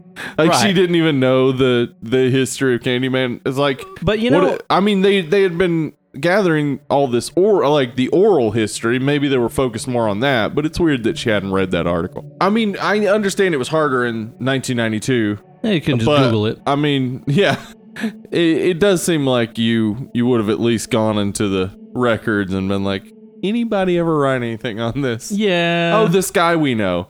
Maybe we could talk to him. Now, let's spend a minute here because obviously kind of some of the racial relations and racial outlooks and stuff are, I think, a big part of enjoying and analyzing this movie. Well, the first major thing that has to be noted is that this is the Black Freddy Krueger. This is the Black Jason. This is the Black Michael Myers. This is the Black Slasher. It's the only one. Yeah, and so Bernard Rose, the writer-director, the producers were a little worried in making this that it was going to come across as racist. Because he's a white dude. Yeah, because he's a white dude. Yeah. He's a white guy adapting a story written by a white guy, trying to turn it, more black. But like, how is he going to do that from a white perspective? Yeah. So I'll say that all of our analyzations and stuff like this, of course, are going to be we're two white guys. As two white guys that did not grow up in the hood full concept of it. Like, no, especially considering we're from fucking East Tennessee, like the whitest place in the world. Well, yeah. Our perspective is quite skewed, I think we try to be understanding. I think we do, and I'm very open to being corrected. So, please, if we say anything please do. Wrong, or we say anything that is insensitive, let us know. Yeah, we'd love to hear about it. Yeah, for sure, man. But yeah, so they had him sit down with representatives from the NAACP. Oh, okay. Wow. And the NAACP representatives had read the script, and they sat down and said, really don't know why we're meeting with you. This is a great idea. Oh. Like, black people deserve to have their own ghosts, their own Freddy Krueger. Okay, cool. So, great. Go do it. All right. And Virginia Madsen was even worried when it was coming out because, Spike Lee, Do the Right Thing and stuff like that, that had all been coming out, in the late 80s, early 90s. Yeah. Then we also, we had a sort of resurgence in African pride and stuff like that around that time. And she said that she was worried before it came out because she was like, well, I don't feel like Spike Lee's going to like this movie. Yeah. Like, this doesn't have these positive portrayals of black characters, though it does have, Bernie, her research partner. Yeah. That's a positive portrayal of a black character. Yeah. But then everyone else is living in the project. I mean, wait, I don't know. Is she? Because she's the one that's like really scared to go in the projects and be in the really fucking black areas of the city. Like, she's the black one. She's scared. I mean, that could mean a few things. I think it adds some depth to her character. It could mean that she's never been there. Like, she grew up outside of all of that. Yeah. So she's separated from it. So her feelings going into her are the same as a white person's feeling. Right. Like, it's foreign to her. Yeah, but Helen's not scared at all. No, she's not scared at all. But it could also be that she comes up from that stuff and knows it is dangerous. Right. And they probably shouldn't go looking like cops. But looking like cops actually ends up helping them because nobody will fuck with them because they look like cops. Yeah, because why else would a white person be going down there? So, like, the other three women I would point to would be the janitorial ladies and Anne Marie. Right. And both of them all of them are shown as being in, like, low status positions, just trying to get by, basically. Yeah, definitely. And it's one dimensional. Sure. Like, you get much better characterization of black characters in stuff like The Wire or whatever, but, it's also a show created by a white guy, but a lot later in the game, too. Yeah, a lot later in the game with a lot more perspective, but, they're all pretty much just menial jobs trying to get by, very sort of simple outlook on life. So, yeah, that kind of sucks. Yeah. And then also, like, I don't know how accurate anyone can say the any character written from a white perspective to be black can be. Sure. It would seem to me that if you write a character as a white person, you then cast someone and have them rewrite the part with you. Yeah. Like, that would be the only way I would think that you could possibly do it and do it justice. Right, from an informed perspective. Right. You know, and where I was kind of thinking about this movie in terms of the urban legend, the folklore, as well as some of that beer is just amazing. It's great. As well as just some of the prisms that I think a lot of the characters look at things through in this movie. Let's just think for a second about calling the story of Candyman an urban legend and treating it like folklore. Okay. Because whenever we talk about folklore, we're typically talking about stories of, it could go as far back as Zeus. Sure, yeah. And Odin and Thor and stuff like this. All these things that are like magical things that, let's be honest, never happen. Right. And stuff like that. And I think that this movie takes a very assertive stance on how whites view black history and the history and treatment of blacks in America. Because, the story of Candyman.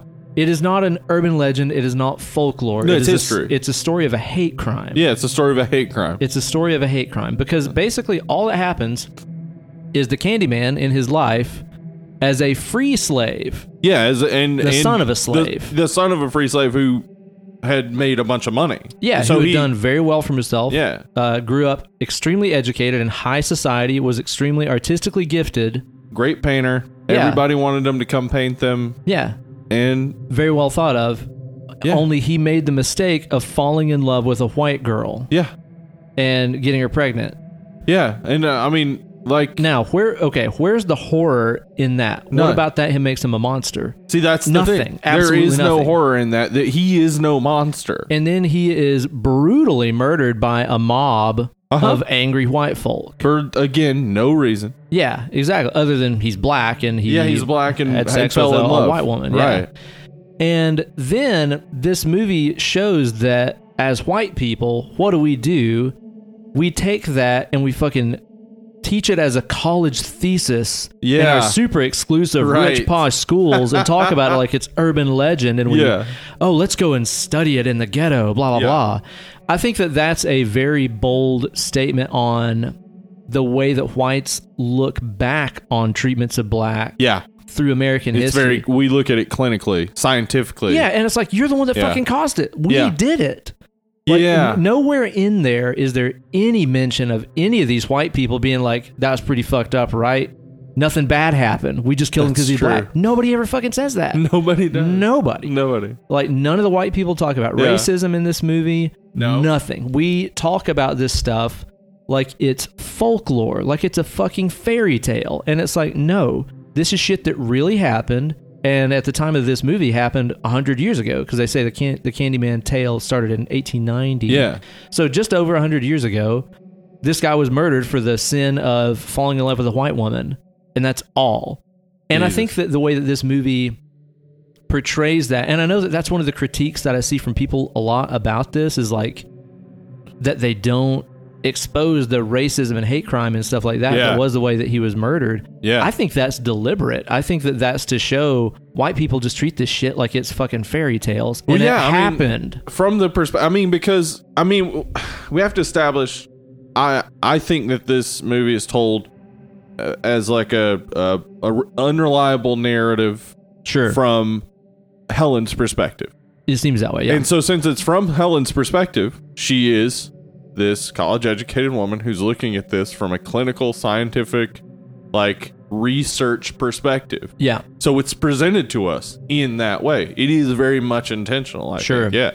Well, and even, too, to get into that, the way that the white people can romanticize, even fetishize in a lot of ways, the story of blacks in America and the suffering that they went through at our own hands. Did you even notice in that scene where fucking 1990 Benjamin Franklin is telling her the story about Candyman? Yeah.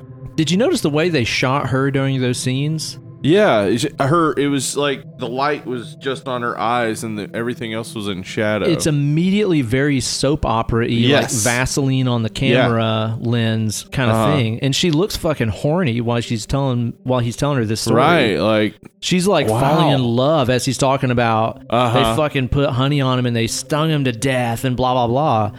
Like she is the white person that's falling in love with the story of the history of blacks in America. Yeah. And not treating it like this shit really happened, because it did. It's easy to forget, you know? Okay. All right. So one of the major critiques about this movie is that if, you know, all that happened to Candyman, why is he torturing these people in Cabrini Green and not white people? Exactly. And I think my explanation for that plays into what you're saying right now. And it is that to the people of Cabrini Green, Candyman is a cautionary tale. Don't go around white people. Don't have white people come around, because white people will kill you for the smallest thing. Okay. So they talk about and think about Candyman. He is a part of their collective unconscious. Yeah. White people lynched him and forgot about him seconds later, probably. Yeah. They don't think about him. So since they don't think about him, he can't haunt them. He can't be in their spaces. This isn't part of my world. Yeah. It didn't happen to me. Yeah. Not important to me. All they do is fetishize it. They see it as something separate, which is interesting, playing into my further theory, and I think a lot of people would say this, that Candyman's not in this movie at all. Helen is Candyman, and she creates this separate personality from her research to play out this, what's actually going on, I think, psychotic reaction to realizing that her husband's cheating on her. And that's an interesting way to look at it too, because then you could say that the white people's fetishization of these stories is continuing to harm black people even today. Yep. You know? Yeah, I think, like, I really do think so that's a cool way to look at it. Yes, I think that this movie had, like, it is definitely problematic. And it doesn't quite nail it. It doesn't quite, at all. No. But, you know, it's like, that's why, and we'll talk about the sequel more later, but it's like, that's why I hope with these rumored Jordan Peele remake or continuation things, I hope that he is thinking the exact same stuff that we're talking about and will deliver that message, because I feel like it was almost there. Well, he's just producing it, but they have a director attached. Really? Okay. I thought he was directing it. Shit. No, but he's involved. But yeah, I mean, he's involved with it completely. I'm sure. Okay, so I think last week we mentioned Lakeith Stanfield has been rumored as being cast in it. Further, like, news about that was that he's not cast as Candyman.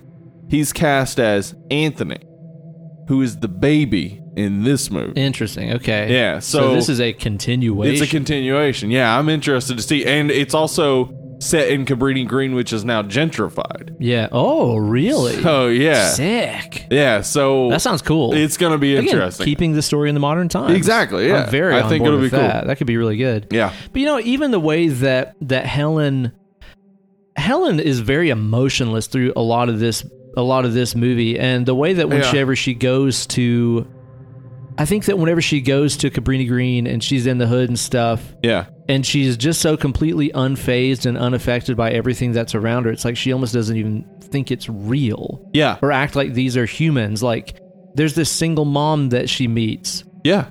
You know, that is living just in this shithole. Ready to take advantage of her. Yeah, exactly. All she wants out of her is her fucking story. Yep. She doesn't give a fuck. Yep. Like, she lives in this super posh high tower place that was modeled after the projects. Yeah, all this stuff. By the way, yeah, exactly. That is exactly a commentary that they live in buildings modeled the exact same way. But once they figured out they could sell them to white people. If you could sell them to white people, it's nice. Yeah. If you can't, nobody gives a shit. Yeah, exactly. Yeah. There's a lot of commentary, I think, in this movie about the world as a white person and the world as a black person. Yeah.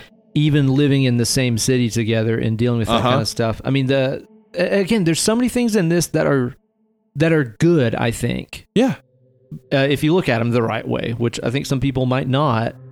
But, okay, like, for example, 2 of these black ladies get killed. Yeah. Nothing fucking happens.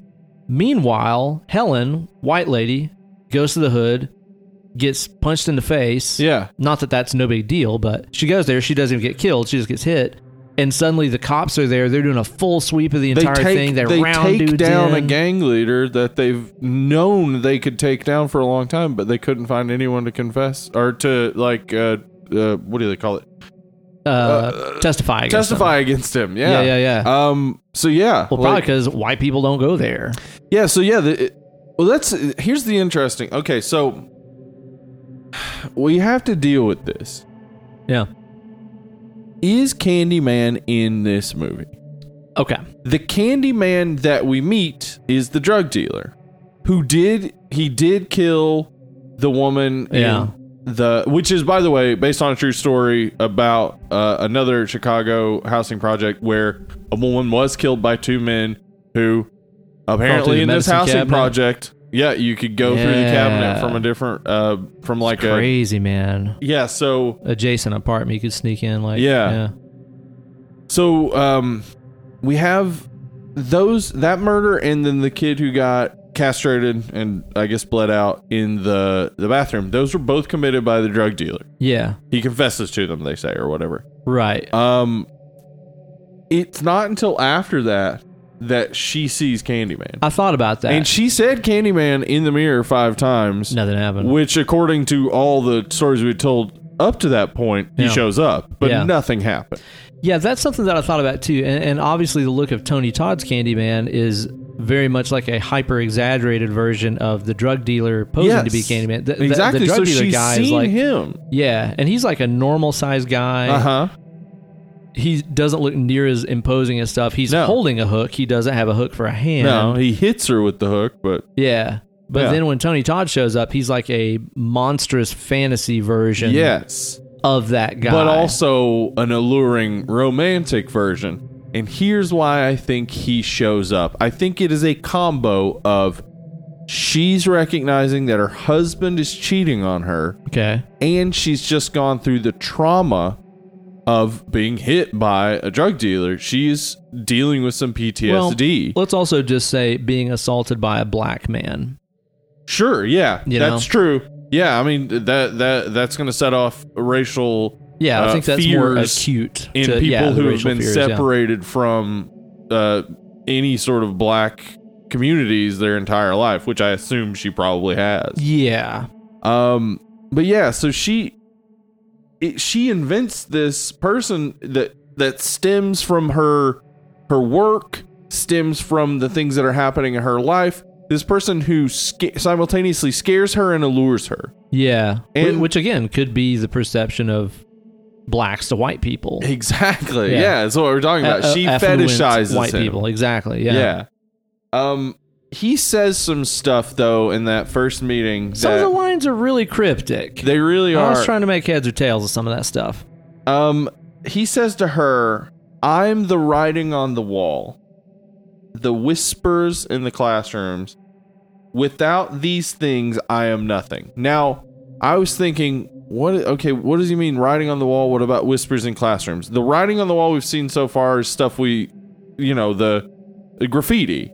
But or it could be the writing on the chalkboard in the classroom. Exactly. Could be that.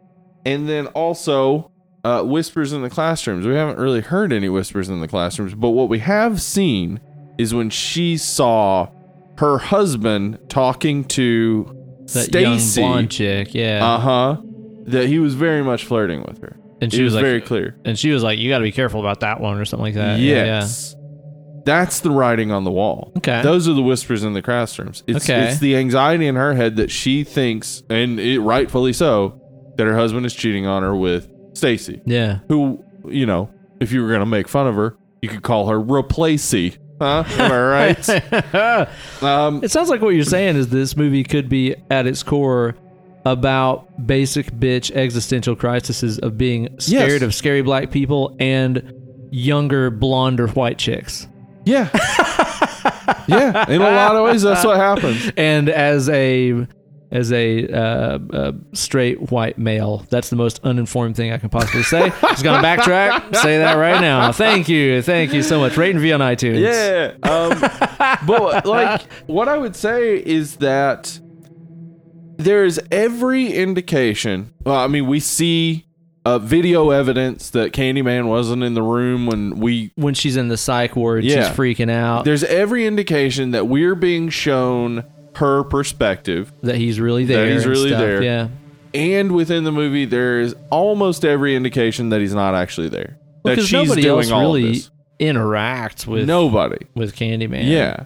Like, people talk about him like he's a legend and stuff, but it's like nobody else really sees or interacts, other than the white couple at the very first. But that's just rumor. Yeah, it's a story. And the little kid thinks he sees him twice. The first time he thinks he sees him, he sees the hook in Helen's hand, and he thinks it's Candyman. And then when the fire is burning, he thinks he sees Candyman burning in the fire. Well, But again, he's a little kid, and he's very much afraid of Candyman. Yeah. So that could be, that's unreliable. Again, skewed perspective. Yeah. There's one thing that calls into question all of this, though. My entire theory can be destroyed with one thing. Because I was thinking of the same fucking thing. I was thinking the whole time, I was like, man, this movie is kind of doing a more committed version of what Child's Play was kind of trying for. Yes. With Child's Play, it was like, maybe the kid's killing people. And then like 5 minutes later, it's like, no, it's a doll. No, it's definitely the doll. Yeah. This movie kind of stuck to its guns a little bit more and was like, maybe it is her. Maybe it is her. Except she kidnapped a baby, then she was strapped to a bed for a month. And that baby didn't die. That baby survived. Somebody was taking care of it. Steve. Now, I have a theory about it. Okay. I want to hear it. Do you want to hear it? Okay. Here's my theory. And about that baby. This is fun, I think. Let's have a good time. I'm going to call it Candyman room. The Candyman room that she goes into, where she walks through the mouth, the hole in the wall. Okay. That room does not exist within our time and space. Here are my evidences of that. Okay. No one else goes into that room except her. I guess not. Yeah, because her friend hangs back. Yeah. She runs out of film before she walks into that room. So she doesn't take any pictures of it. Okay. But she does later see slides of it, despite the fact that she didn't take pictures of it. Yeah, she's walking and looking at the slides. Yeah. Right. What the hell? There's no door to the room, but it's supposed to be an adjacent apartment. Well, because it's in an apartment building. They don't just build secret rooms. It seems the only way to get there is through 2 holes in the wall. That's kind of fucked up. Mm-hmm. You're sure? There's no door. There's no door. There's no door. We never see a door, and when she comes back to it, she goes through. Wait, is this room in the center of the Overlook Hotel, even though there's a window? Well, here's the thing. There is a window. There's a window. When they show the baby at one point, it's before... It's under a window. Yeah, it's before Candyman puts his finger in his mouth, which is weird. There's a window that shows to the outside, but there's no door nearby. What the hell? So we're getting sunlight from outside, but it seems to be in the middle of the entire building where there's no sun could get to it. So when she walks into the Candyman room, is she just like being entranced by the fucking folklore? That's what I thought until I was like, well, then how did the baby survive for a month? But the baby was in that room. Yeah. So if it exists outside of time and space, then that can work. It can work because the baby may have been in there for the baby a day.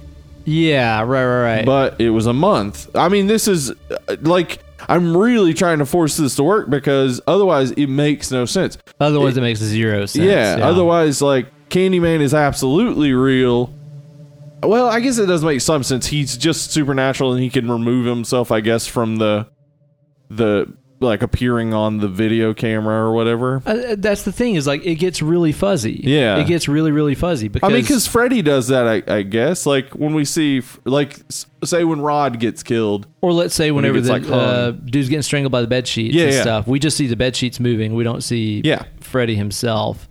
So, yeah, I mean, you can explain it away by being he's kind of like a ghost. He's invisible. He appears to whoever can see him, but not to who can't see him, right, and so on. You can explain the shit out of a lot of that stuff, because that was a question that I had. But then how did he take care of the baby? Yeah, okay. Now, see, that's the thing that I want to see. What was he doing throughout the day? Just like, oh, somebody made a dirty diaper. Dude, there is an entire other movie that I want to see. Where it's like, he's got him in a baby Bjorn. Dude, and like, he doesn't know what to do with this baby. Oh, no. Dude, he's trying to change a diaper with a hook hand. He's got a phone. He's like talking on the phone, holding the baby. He's got like shit boiling and whatnot. Like a traditional dad not knowing how to take care of a baby. It throws up on his shoulder unexpectedly. He's like, I just got this coat dry cleaned. Oh. He's like, he's using the bottle, and the hook pierces the bottle, and it's just a mess everywhere.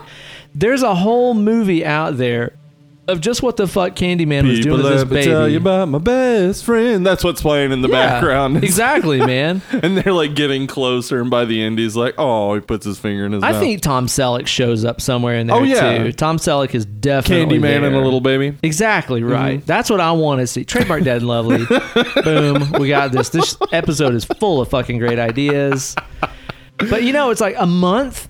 Yeah. Candyman with a baby for a month? That's a lot of fucking work, dude. He got to be feeding that thing. He got to be changing that thing. Exactly. Burping it and getting his vaccinations and such done. Or it exists outside of time and space, which is not unlike other Clive Barker stuff. Weave World, Great and Secret Show deal with some of that stuff.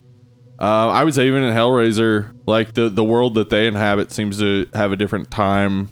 And definitely has a different relationship with geometry and space, because it's very strange. Yeah. So, I mean, that's a normal sort of Clive Barker thing. I think he takes, some from Lovecraft with that. Well, here's the thing, though, dude, is like, also, while we're on the subject of that baby, that baby really just fucking makes this movie fall apart. It does. What the fuck was the baby for?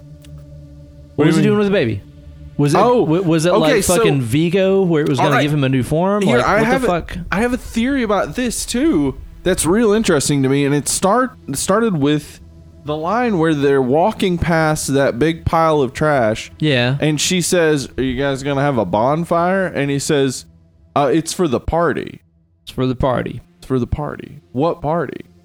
Well, they all seem to come out. Trash party. Yeah, they all seem to come out once it gets lit. Candyman has put the baby in the middle of it. Yeah.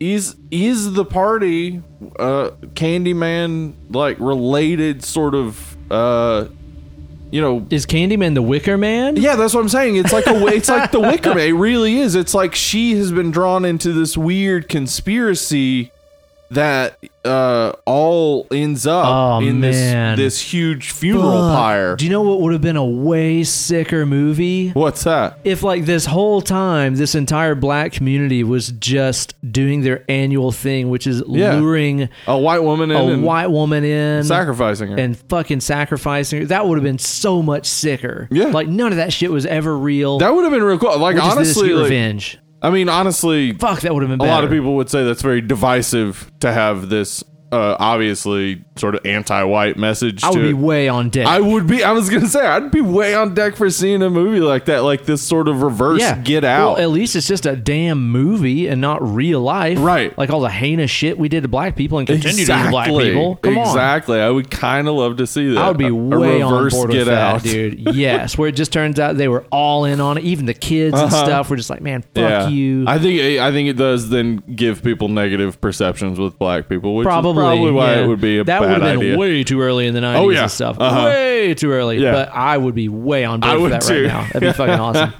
But it's like, what is that baby doing? What is the point of that thing? Well, he says that it's like, he keeps talking about like a sacrifice and stuff like that, and how they're going to be together because they're going to exist in the consciousness of these people. So I'm assuming what it's supposed to be is the death of this baby will remind people to always be frightened of her as well as him, so that they can live within their collective unconscious. Oh, okay. I think it's supposed to be specifically that. So you're saying he's trying to deal a blow to the community to remind them, don't trust white. Yes. To remind them to not trust her, so that she is then, I mean, because at the end, her husband says Helen 5 times in the mirror and she appears. Like, he doesn't say Candyman. Right. He says her name and she appears with the hook. Like, if she hadn't allowed Candyman to like die in the funeral pyre, he would have been there with her, perhaps. Yeah, I suppose so. And I think that there's also something in there about him trying to reunite the family that he lost with this white woman that looked like Helen, and then also, they had a baby, you know. Oh yeah, I guess the baby would have been part of the collective unconscious too, so they probably would have been able to live as a family. Yeah, as these monsters, basically. Now, who that baby is, I really wish that would have also been explored a bit more. I mean, it's just Anne Marie's baby. Yeah, but whatever fucking happened, and what happened to Anne Marie? Well, she's there at the end. Not Anne Marie. I'm sorry. The girl that Candyman fell in love with back in 1890. Oh, right. Like, there's no mention of what happened to her. There's a painting of her in the Candyman room. It's kind of Bram Stoker's. And yes, it does. It again exactly what I was saying. It's a combo of Dracula in some ways, and it really does play on that idea of this love through time. Yeah, idea, which I do like. Me too. You know, again, kind of going back to some of the stuff we talked about the Shining episode and stuff. Like, I like the idea of like the Shining and Bram Stoker's, these people trapped in this reincarnation cycle where they keep doing the same things over and over. Like, I think that's pretty cool. Fucking metal. Yeah, I like it. Yeah, I just don't know about the ending of this movie, dude. I don't understand exactly what they were going for, and again, this is where like the whole, I think, racial narrative really kind of falls apart too. Does. Yeah. That I just don't get. Like, why does she come back? Is she the new Candyman? Has she always been Candyman? Well, has she always, like, did Candyman actually exist before her? I just don't get it. Like, the whole thing of she comes back, and is she ever mentioned in the sequels or anything? Well, see, that's the thing, is the fact that the sequels then didn't have her. They had Candyman. Doesn't make any sense. If, like, at the end she kills Candyman and becomes a new sort of Candyman, why is Tony Todd showing up in the sequels? Let's also talk about fucking killing Candyman. Yeah. Because here's the thing, is like... It's just a fire killed him? Fire, I guess. It's like a supernatural entity, right? Yeah, because that's the thing, is like, it appears that Candyman has the ability to disappear and reappear at will. Yeah. He can suddenly just like fly out of a room and shatter through a window. Yeah. Like a bat or something. I think what happens there is it's symbolic that that by, having committed these atrocious murders, but then also saving the baby from a funeral pyre, she has replaced Candyman in their collective unconscious as like the new focal point of what this boogeyman is. So he dies by being replaced by another legend, losing he calls them his congregation. Mm-hmm. By losing his congregation, he ceases to have people believing in him, therefore he ceases to exist. But again, it's very symbolic and not very clear. Yeah, the ending's got some issues, but I don't know. I really like this movie a whole lot. Well, going back to let's talk about the whole victims thing a little bit more here too, because like you said, it's like victim. Be my victim, which is that's pretty cool fucking line. Cool. Yeah. As we said before, he pretty much just kills black people this whole movie. Mm-hmm. Which, I do find kind of problematic. He doesn't kill any black people. Okay, the two black people that get killed not. were killed by the drug dealer. Then, if he does the killing after that point, he does kill her research partner, who is a black woman. Yeah. But he also kills a Rottweiler. For some reason, takes a black baby. Okay, there's still some problems there. There's some problems. Yeah, he does as well kill some white folk. But but that's just legend. It's like, that's just kind of portrayed. You're talking about the couple at the first of the movie. No, I'm talking about the psychiatrist. Oh, and okay, yeah, psychiatrist. Well, I guess he's the only one.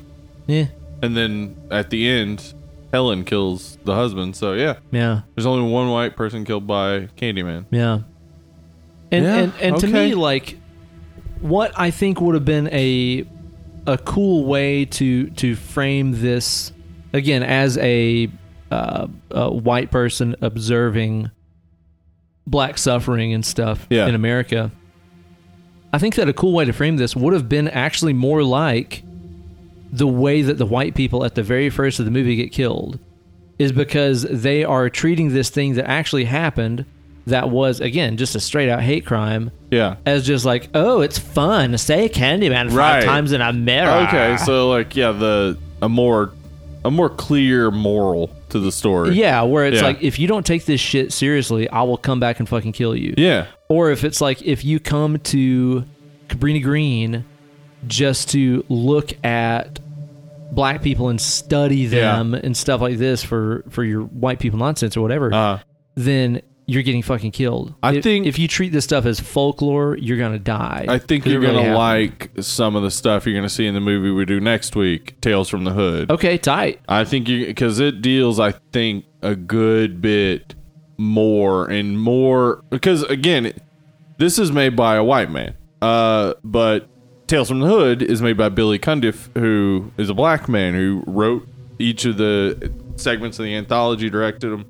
It deals more directly with the stuff the way you're talking about. Yeah. And this does. And maybe it's a smart choice by Bernard Rose to be like, you know what? I can't possibly provide that type of narrative from my point of view. Yeah. So I can't do that story. I can't do the story where that happens. Right. Yeah. But I can do this story that sort of shows how fetishizing and, glamorizing poverty in, the projects, and looking at it through this, lens of research rather than looking at other human beings. Human suffering. Those are all negative things. And that is something that a white director can say about race. Yeah. That can't be then seen as still racist itself. Right. Yeah, it's a very fine line to tread, especially in when was this made? 1990? 92. Yeah.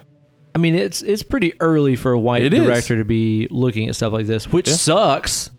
Yeah. It sucks that even in the fucking 90s, this is still early to be looking at things like this. It does suck that the conversation has been such that white people just haven't even been capable of entering the conversation because they don't know where to start. Yeah. Which is insane. It seems like, talk to people. Talk to people who actually have to deal with the issue. Right. If you really want to get that perspective. It seems like this movie is, in a very subtle way, which it could have been more overt about, honestly, but just trying to say, hey, white people, just take a second here and look at the way that you look at black history and black suffering in America. Just look at it. You look at it like it's fucking folklore. Right. Like it's an urban legend. So you white it up with Philip Glass and you make it... Exactly right. Yeah. Okay, so this is a way of like Trojan horsing in a message. Maybe. A good message about racism. Yeah. About like really confronting the issue. But I will say, in addition to the usual just kind of research and stuff like this I did for the movie...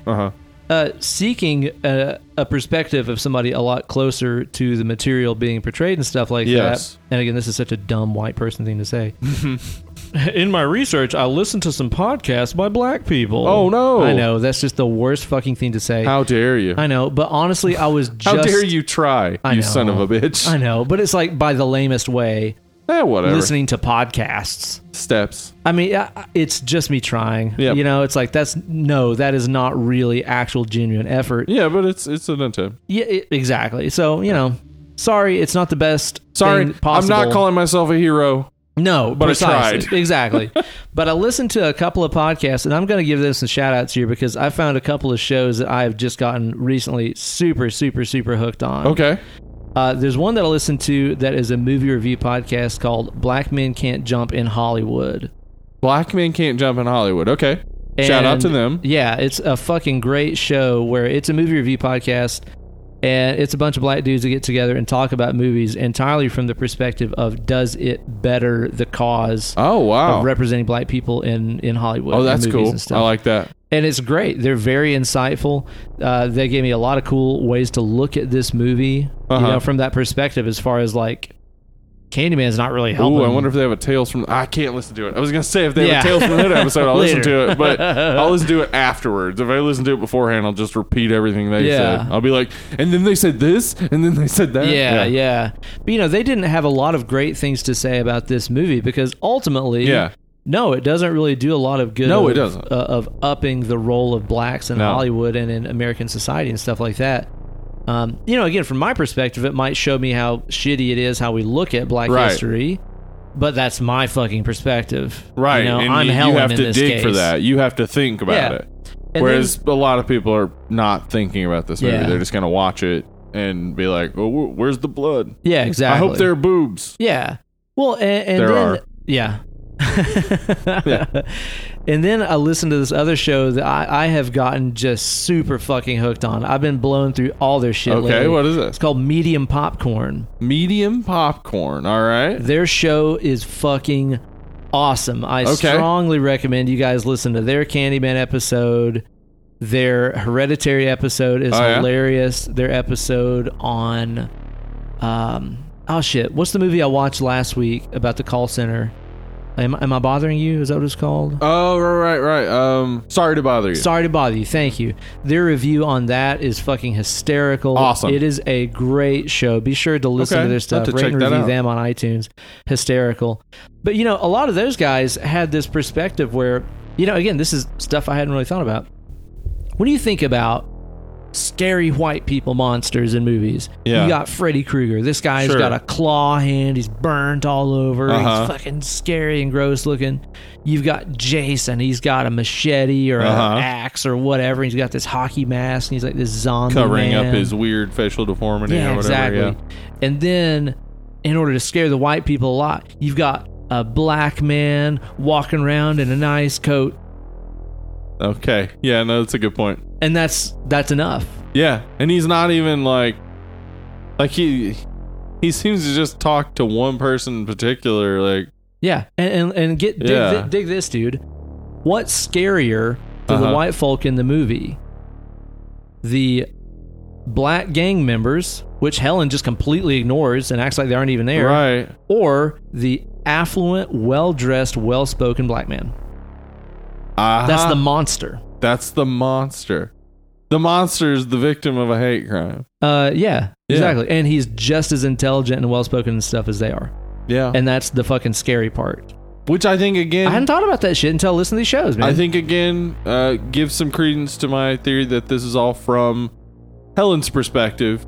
And from Helen... That is showing us Helen's perspective on reality is that she's more afraid of a well-spoken, articulate black man than she is of anything else. Like she just doesn't seem afraid of anything throughout except that. Yeah. Wow. So from the couple of shows and stuff that I listened to and a bunch of reviews and stuff I read, it seems like a lot of the black community doesn't really dig this movie. Yeah. It seems like they make that pretty clear in that horror noir documentary as well. Yeah. Yeah. Which, again, it's like I cannot speak for their perspective. No, I cannot. I absolutely cannot, Yeah. But I can completely understand. Yeah. The representation not completely. aspect is still there. That's still cool, but it's not enough to make up for the other glaring issues. Yeah. Unless you are again a white person who can watch this and be like, okay, this is why I need to take Black history seriously. Yeah. Which is maybe not made overt enough. No, I don't think much is made very overt in this movie, honestly. No. Like everything we're saying, we've had to drag out of it. Exactly. Yeah. Right. Exactly right, man. But again, 1992, not that it's right, but I think 1992 was definitely not ready for that kind of message. I think it's a good movie for that time to at least try. Yeah, to impart these ideas. And because we have movies that come out in the 90s that are made by black directors like Demon Knight and Tales from the Hood, it's like, you know what? Go to them for your perspective. Like this movie you're going to because you want to see a Clive Barker based, like, sort of really weird, demented horror movie. Yeah.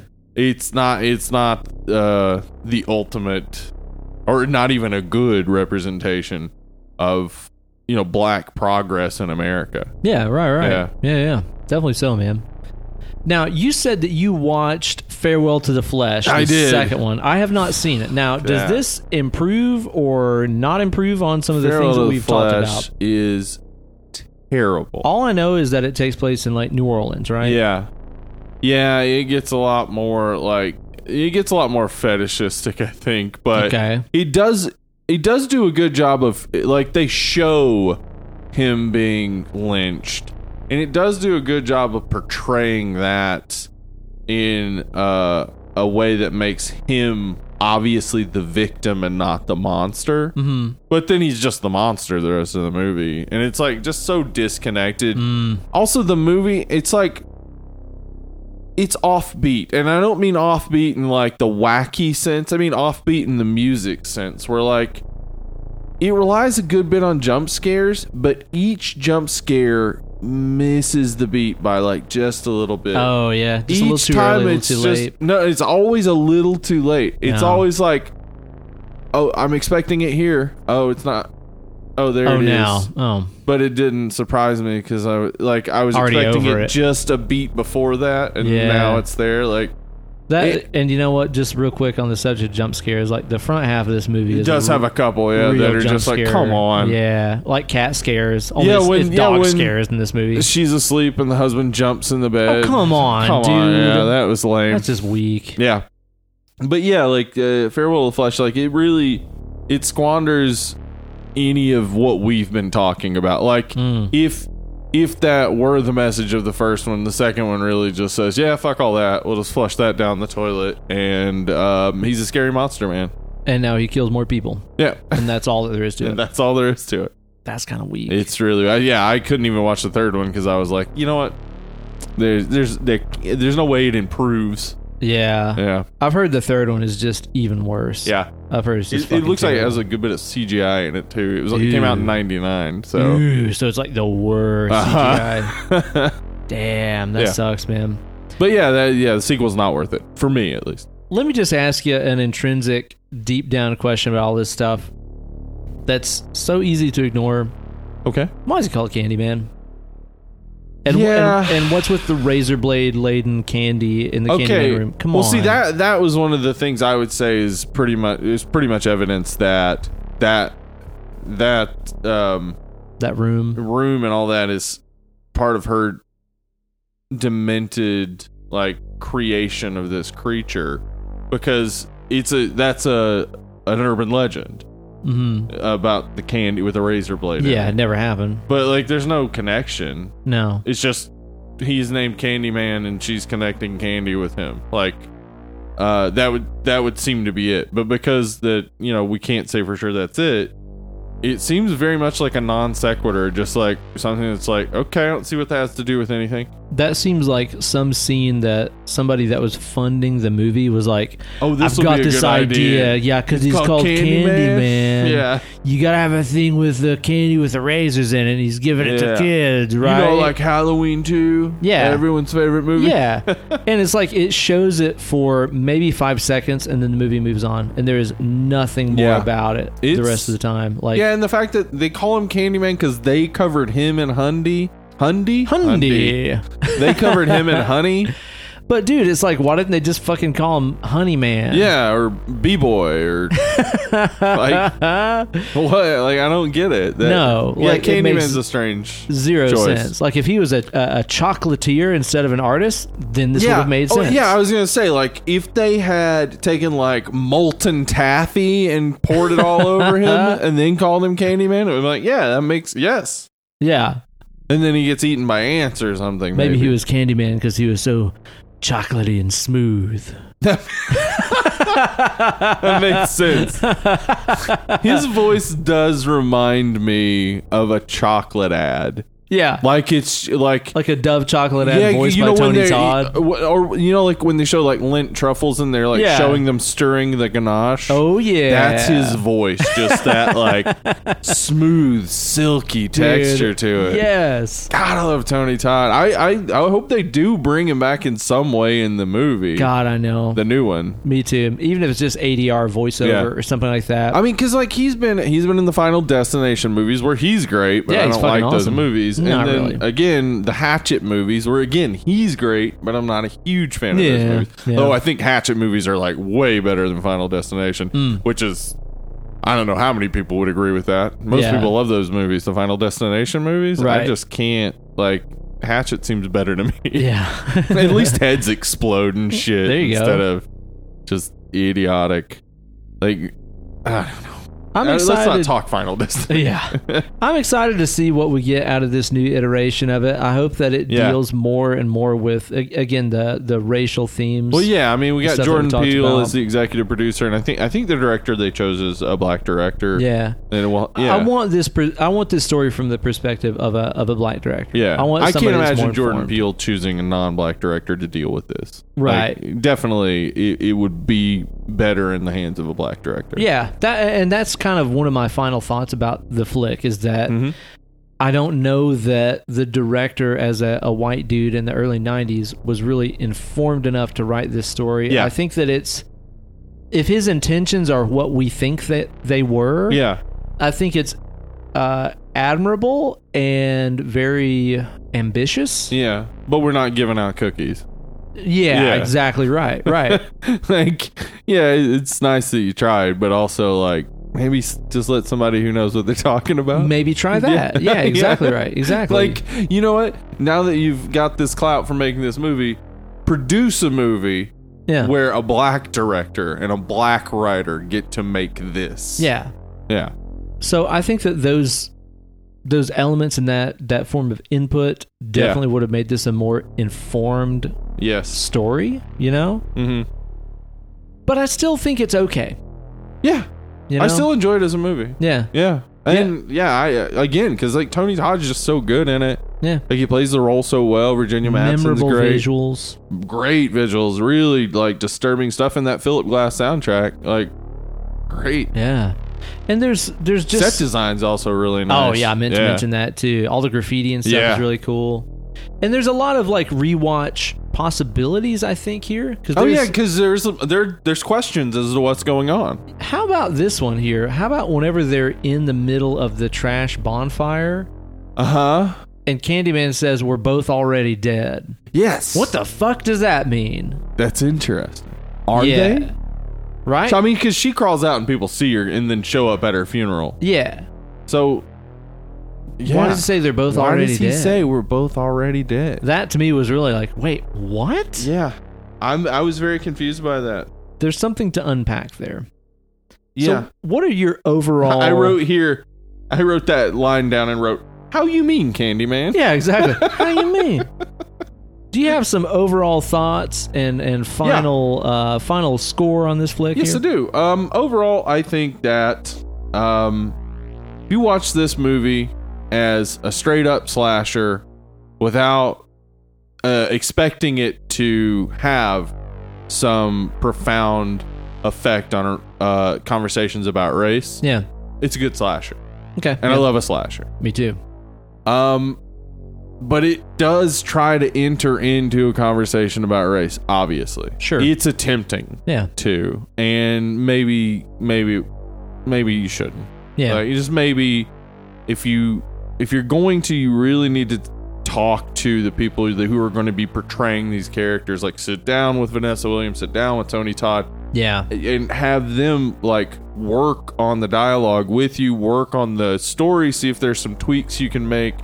I mean, obviously, you're coming in, you're going to produce a movie, you're going to make it, like, at that point, you've got everything sort of figured out. You can't make huge changes. So that's already a problem. Like, ahead of time, you already needed to get, like, a black writer to come in, maybe help rewrite the script some. But again, if it's just, you're just looking at it as a slasher, this is a good slasher. I really love this movie. I'm glad that we get the Black Freddy Krueger. Mm-hmm. I wish they had really, like, with the sequels, I wish they had been able to do something. This might be some of the most lost potential of any horror franchise. I mean, we talked about how the Halloween sequels really shit the bed super hard. The Hellraiser sequels shit the bed really hard. This came out in a time where the sequels that it had to sort of emulate were the late Friday the 13th and Nightmare on Elm Street. They were already getting uncool. They were already So emulating those was a bad call. Already kind of hopeless. Yeah. Right. Yeah, but for me, I think still this is a great movie and I love to watch it. So I say this is a 7. Yeah. 7. I can understand that. You know, again, it's problematic. Yeah. You know, it is a flawed story, not only in terms of just some of the loose ends that are never answered. How the fuck did that baby get taken care of? What the fuck was the baby for? Yeah. Why did a retarded boy have to get his dick cut off? Yeah. Like, a lot of that stuff is... That was a real brutal scene, but why? Why, yeah. Yeah, you know, I mean, whether it was Candyman that did it or the drug dealer guy that did it, like, the fuck, why? Is that just there just to be fucked up and scary, I guess? I think it's supposed to make the drug dealer seem specifically very fucked up. But then they're there and gone in literally one scene. Yeah. So it doesn't even matter. We see him in the scene where he hits her and he barely says anything. Then we see him get identified in the lineup. Yeah, and then that's the end of that story. Yeah. You know? So there's a handful of loose ends and stuff in this movie that don't really make sense. Yeah. You know, again, the scope of his powers, the ending, which to me just seems very much like a damn, you know, like what Bob Shea did at the ending of Elm Street. Right, like, where everybody shows up at the funeral to worship the new Candyman or whatever. Yeah, what the fuck was all that about? I mean, because they throw the hook into the... I think that throwing the hook into the grave is the representation of, like, this is the new Candyman. And then, of course, we see her reappear when... her name is said 5 times in the mirror. So, yeah, I think that's what it's for, but it's a weird scene. Why would the entirety, like... I mean... this white woman came and caused all that trouble. I was going to say, this shows that a white person made this movie. The idea that people who have to rely on housing assistance could all get the day off to go to a white woman's funeral. Right. Yes. Like any black writer or director would be like, well, of course that wouldn't happen. That's impossible. No. Yeah, everybody working. Everybody's got to go to fucking work. Yeah. Like, so yeah, it's very ridiculous, and also like does play into the fetishization and plays into the obvious problems with race in this, where like the idea is that you'll do something good for black people and they'll worship you as a god. Exactly right. Yeah, like, revere you and make you immortal. Yes, exactly. Like, if you're nice enough to a black person, first off, it'll mean you're totally not racist, and basically you're a god. Well, that's like, the thing, dude. It's like ultimately this white woman showed up. Fucking decapitated a dog. She did. Let's talk about how fucked That's up very that fucked up. is. Decapitated a dog. A baby went missing. Then she got off a month. And then she got off on bail. Yes. Went home. Yes, that's a thing. Again, that anybody who grew up poor or in a community where people often get arrested, probably for stupid charges, and then have huge sums of bail that they can't reach, where it's like, you don't get out. You just stay in jail until they take you to trial. Yeah. It might be a couple years. Yeah. But we can't afford bail. Right. But she just out. Whatever. Yeah. Okay. She shows up to the community, snoops around. Everybody thinks she's a cop. She fucking kills a dog. Well, she busts a drug dealer, so that's a good thing, right? But then shows back up, kills a dog, kidnaps a baby, stabs a fucking black woman. Yeah.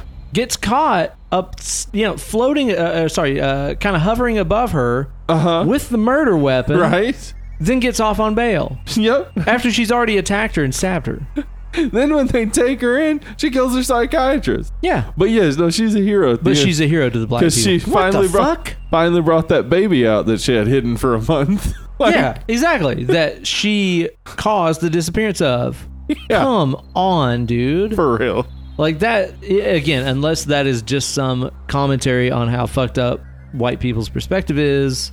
Yeah, see that which again, I doubt that it is. Yeah, we are scraping at that point. We are scraping real hard to defend the movie if we say that. Yeah. So it's problematic in a lot of ways, and I understand a lot of people's problems with the movie.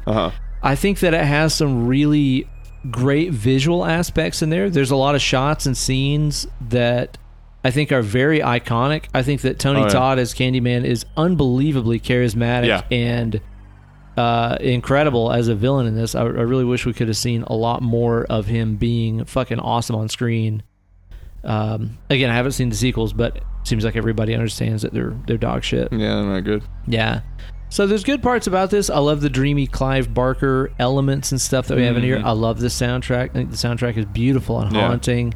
And I like a lot of the themes about discrimination and the way that white people get treated by cops versus black people get treated by cops and stuff like that. And the way that white people's testimony. It's maybe not overt enough. Right. Maybe that's the time period. Yeah. Again, doesn't make it right. You know. But overall, I think that I'm going to sit this thing at about a kind of torn, like 5.5 or 6. Okay. Something like that. Like I do think 5.75. 5.75. There we go. That sounds good. I think it's one that fans of horror should watch. Yeah, if you like classic slashers and stuff, you should definitely watch Candyman. Yeah, and this was the direction that slashers should have gone. Yeah. For sure. I mean, we basically lost them for a while and then got Scream. Yeah. But yeah, I really like the way that they took it in a new sort of direction. But again, it's got major flaws. Yeah, definitely so. I look forward to hearing what your all's thoughts on this movie were. Be sure to post those in our Facebook fan group. Yeah, let us know what you think about it. Every time, honestly, like every single time we do an episode, somebody will post something that makes me go, "Oh crap! I wish we had known about that before." I enjoy that very much. You guys can post that stuff there on our Instagram page, at Dead Lovely Pod. Or on our new Discord page. Oh, yeah. The invitation for that is up on Facebook. And if you don't have it, you can email us at deadandlovelypod@gmail.com. I'll send you the invitation. We're trying to move, because Facebook has some new group rules, and gory photos and like gory subject matter can get banned. Yeah. So we're trying to maybe move to Discord if possible, or maybe somewhere else. Just trying to find a way to keep up the awesome Facebook group that we have. Yeah. Without, completely having to stop posting pictures and things stuff that's relevant from to our horror discussions movies. And stuff. I just joined the group the other day. It's a fun thing. I enjoy it. It kind of took me a second, because whenever because it's like, what the fuck is this? Yeah, because like initially, like AIM, basically. Well, you know what it is like whenever I joined it, I was kind of looking at it and I was like, okay, so is it kind of like a message board, like a forum? Because like forums are how I fell in love with the internet. Yes, like Guitar Gear forums and stuff. Where it was like, okay, choose your forum, then choose your subtopic, then choose your thread. And I was like, where's the threads? And it's like, there's not really threads. Well, then I was like, it's more like a really good group text message. Yes, that is, yeah. And you can also do voice chat with it. And maybe sometime we'll do like I'd like to do FAQ voice chat. Yeah, I would love to. That'd be really cool. But yeah, like I enjoy it. It's fun. I had a good time. Actually, the first day that we started it, because I first didn't know what it was, and I was getting feedback from like David Barrett and Tibbsy. Don't remember his name. Anyway, getting feedback from them. They were helping me out, and then also Mangelina Broly, and John Latour helped me out a good bit, and even John Latour made our two little floating heads, which you can use. Those? Yeah, you can use as emoticons in our Discord. Cool. Yeah, I enjoy it. It feels like it's more, again, like a personal group text with our fans than like the Facebook group, which is like open and public and subject to rules of what. Oh, and the cool thing Facebook deems as when I wake up and it's like you have 64 Discord things, I can just sort of skim through. It doesn't give me the anxiety of like if I had 64 Facebook notifications, I'd be like, what the fuck happened? Right, yeah. So we enjoy it. Be sure to interact with us on there and let us know what you think about this movie. I'd love to read your all's thoughts and maybe even read some of those off or give our insights on your all's thoughts on the next episode of the show or something. That'd be a lot of fun. Yeah, that'd be cool. What are we doing next, Ben? Next week, we're going to be covering Tales from the Hood. It's so crazy to me that we have done several anthologies, and we're going to do Tales from the Hood, and yet we haven't done Creep Show. We haven't done Creep Show? We haven't done Creep Show. We haven't done the original Tales from the Crypt. God, from the 70s. Damn. There's so many great anthologies. I think Tales from the Hood, I remember enjoying it so much. Cool. And I've never seen it. It's had a resurgence in popularity recently because people have kind of looked back on it and been like, oh, right, this was a movie made in the mid-90s by a black director and writer that is all about black issues. Cool. And it's a horror. Like, black horror kind of, got re-looked at because of Get Out, and people were like, yeah, Tales from the Hood. Fuck, yeah, that's great. Yeah. So hopefully you like it. Cool. And hopefully it stands up. It's been, a while since it came out. Right on. You guys be sure to tune in and check out that episode next week. You guys can follow us on the YouTube. Follow that YouTube channel. Oh, right. Yeah. We still don't have a personalized URL yet. Yeah. But we're getting close to 1,000 subs, so we will get one after that. Yeah. So you guys be sure to subscribe to that YouTube channel and rate and review this podcast on iTunes or your podcast app of choice. Really, really, really fucking makes a difference. I love checking in on that thing and seeing new reviews being posted. I check it actually pretty frequently because I love just seeing reviews of the show and stuff and listening to your I'm glad you do that. I never check. It's just like when I was in college and I'd get back a paper and it would have like a page of notes at the end. Yeah. I'd just look at the grade. Right. Never read the notes because there's like so much anxiety associated with it. I am such a sucker for seeking the approval of my peers, and I'm completely open about that. Yeah, that I do it. Oh, there's nothing wrong with that at all. I guess not. I would seriously. I love to hear that other people with horror podcasts like our horror podcast. Yeah, totally. I mean, I feel like a dick because I don't listen to other horror podcasts. Specifically just because I don't want to steal from them. Yeah. It's not because they're not good. I've certainly listened. I've listened to Say You Love Satan. I haven't checked out Werewolf Ambulance yet or Neon Brainiacs. Oh, I love those guys too. I like Good Morning Nancy. Those gals are great. They just did an episode on The Witch, and they have Frankenhooker coming out this week. So. What was it? Good Morning, Mournig. Okay, cool. Nancy. I'll check them out. I haven't listened to them. Cool. A lot of good stuff out there. Well, you guys have been just goddamn fantastic. It was so wonderful meeting and greeting so many of you guys at our recent hookup and stuff that we talked about in the first of the show. I hope that we do it again. And I look forward to interacting with you guys on our many online social media forums. I gotta fucking throw this in. I keep forgetting this. I keep forgetting this. My brother-in-law, Nathan Schaefer, he wrote and drew a comic book, Winter Moot, it's called. It is an augmented reality comic book. You download an augmented reality, app, a program. And each of the pages sometimes will have some little floating bit of augmented reality to them. You showed this to me. It's real cool. Insane. I mean, his art is real cool. The art is sick. But then also like the augmented reality stuff is real interesting. He's been working with it for a while. He's an artist. He lives in Alaska. Winter Moot. It's by Shared Universe Comics. Check it out. Winter Moot. Moot. We'll put up a picture of this on the Instagriddle too. We shall. So that you guys can find it and stuff. Be sure to check that out. It is way sick. Hope you guys enjoy it. Well, you guys be sure to tune in next week for another episode of Dirt and Lervler. Dirt and Lervler. Bye.